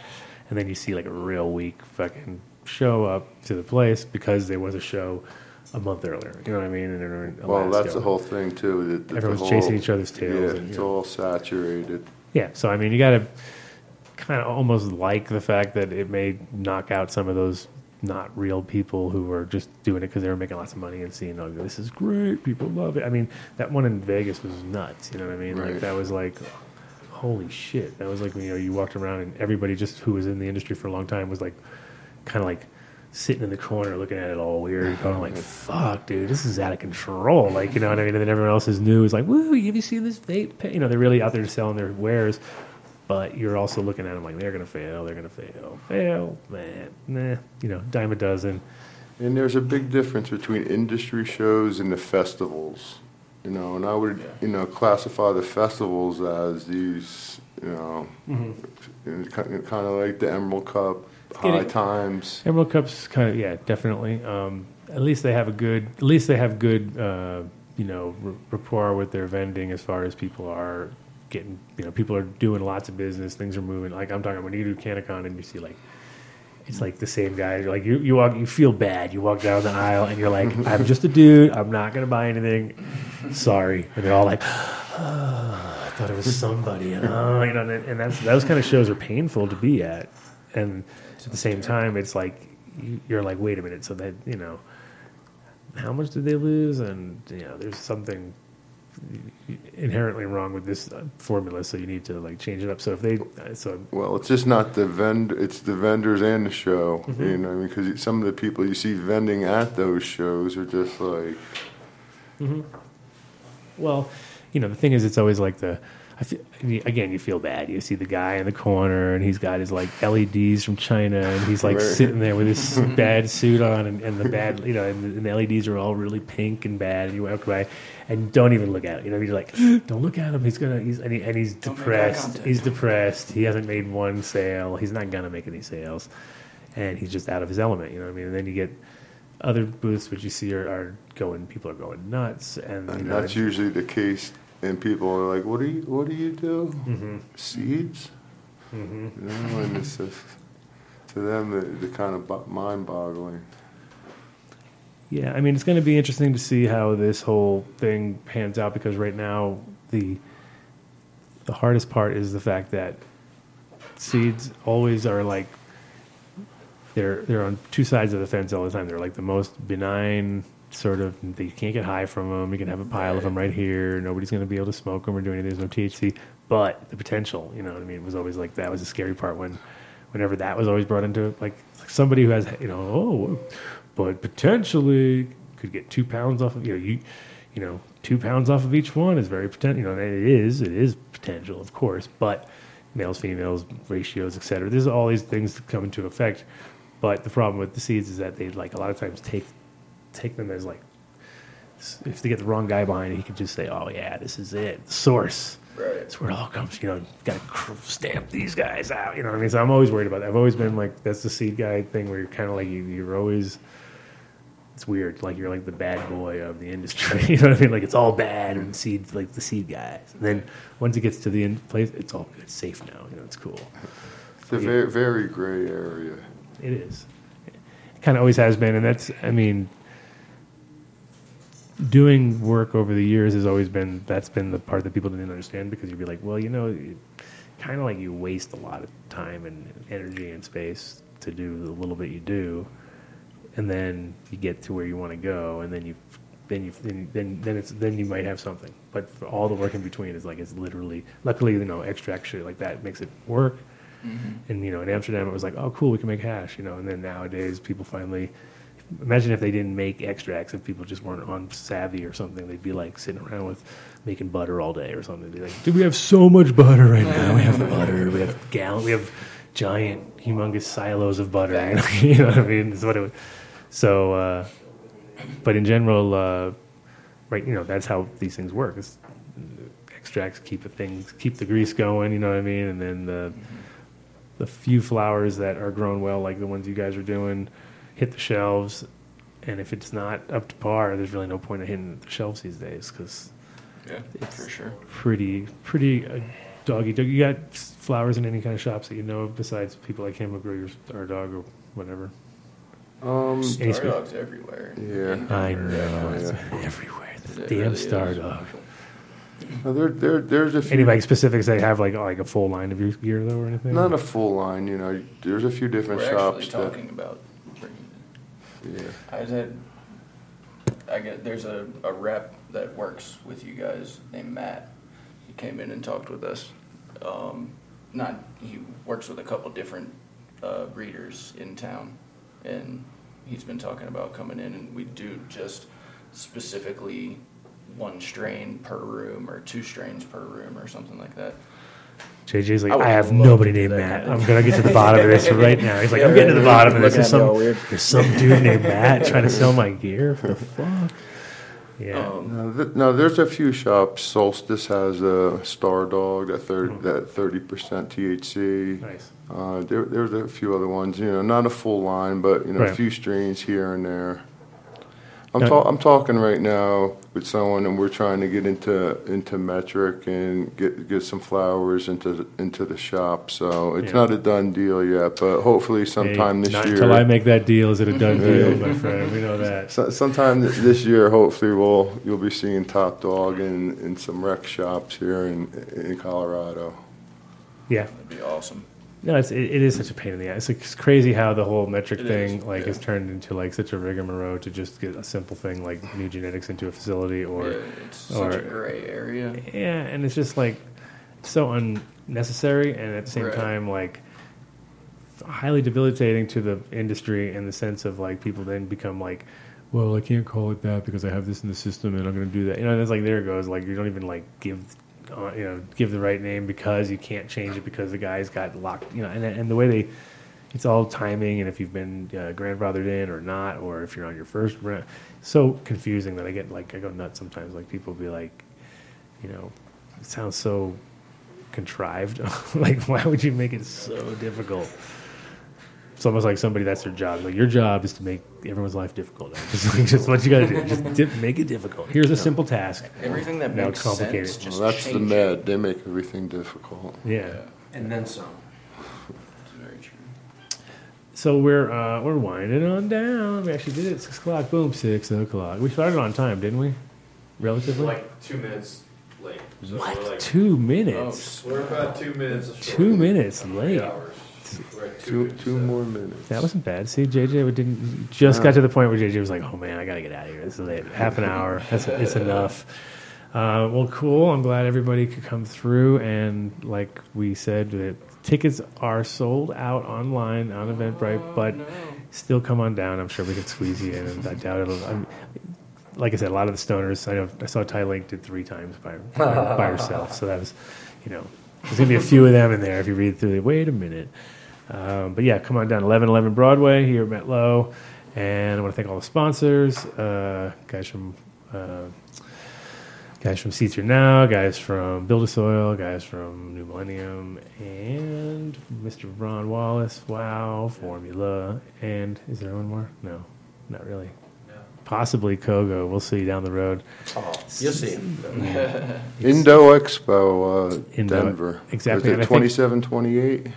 27th for sure. I don't know which way it goes. If it's 26, 27. Yeah, probably. Something. And then probably going to do an after party here for them, too. So I figured that would have to happen, right? I mean, shit. Well, it looks like you got the spot now upstairs. Yeah. As long as the weather cooperates. Well, we got a cover over the top now, so we're good. Yeah, so it's we're all schmanced out. It'll still be a little cold, you know how it is. Like, but it feels that much better. So yeah, come on down 1111 Broadway. Also, shout out to our beautiful wife Cece, who should be here any minute. I just saw her pass. Oh my God! And then she rolled in the door. Like I didn't even know. I felt her. I felt that she was here. Coming to handle the business down here. The business. Shout out to KTI and MTI for keeping the show rolling. Shout out to Drew. Shout out to Jiggy Fly Brett Fly. Jiggy Brett. Instagram is I am Jiggy Fly. I am Jiggy Fly. Exactly. It took me a little while to find. I recognized the Sprout thing, and I was like, oh, that must be him there. I remember. Yeah, exactly. Nice. And of course, JJ from Top Dog in the house, and Tim Martin for coming through and letting us abuse him as he's, one thing he's good for. It's good for abuse. He's a good. he's a really whipping boy. Yeah, you got to have one around. Thanks to all listeners. And look at that, right on time, 6:02. We pulled it off. 3 hours. Amazing. See you guys next week. Maybe we're going to get off this live stream. We're not sure. We're not even paying for it now. It's weird, right? We haven't paid for it in like months, and I just like stopped, and they just kind of like stopped asking me. That's awesome. At one point, they called me every day, and then stopped asking me, and they just never turned it off. So I'm like, yeah, we're riding it. Ride the wave, man. Until they come and take all my belongings. They'll be like, we own all of this. This is all us. So hopefully, unless I get taken away like that, you will be good. See you guys next week. Peace. Thank you. Practically every one of the top 40 records being played on every radio station in the United States is a communication to the children to take a trip, to cop out, to groove. The psychedelic jackets on the record albums have their own hidden symbols and messages.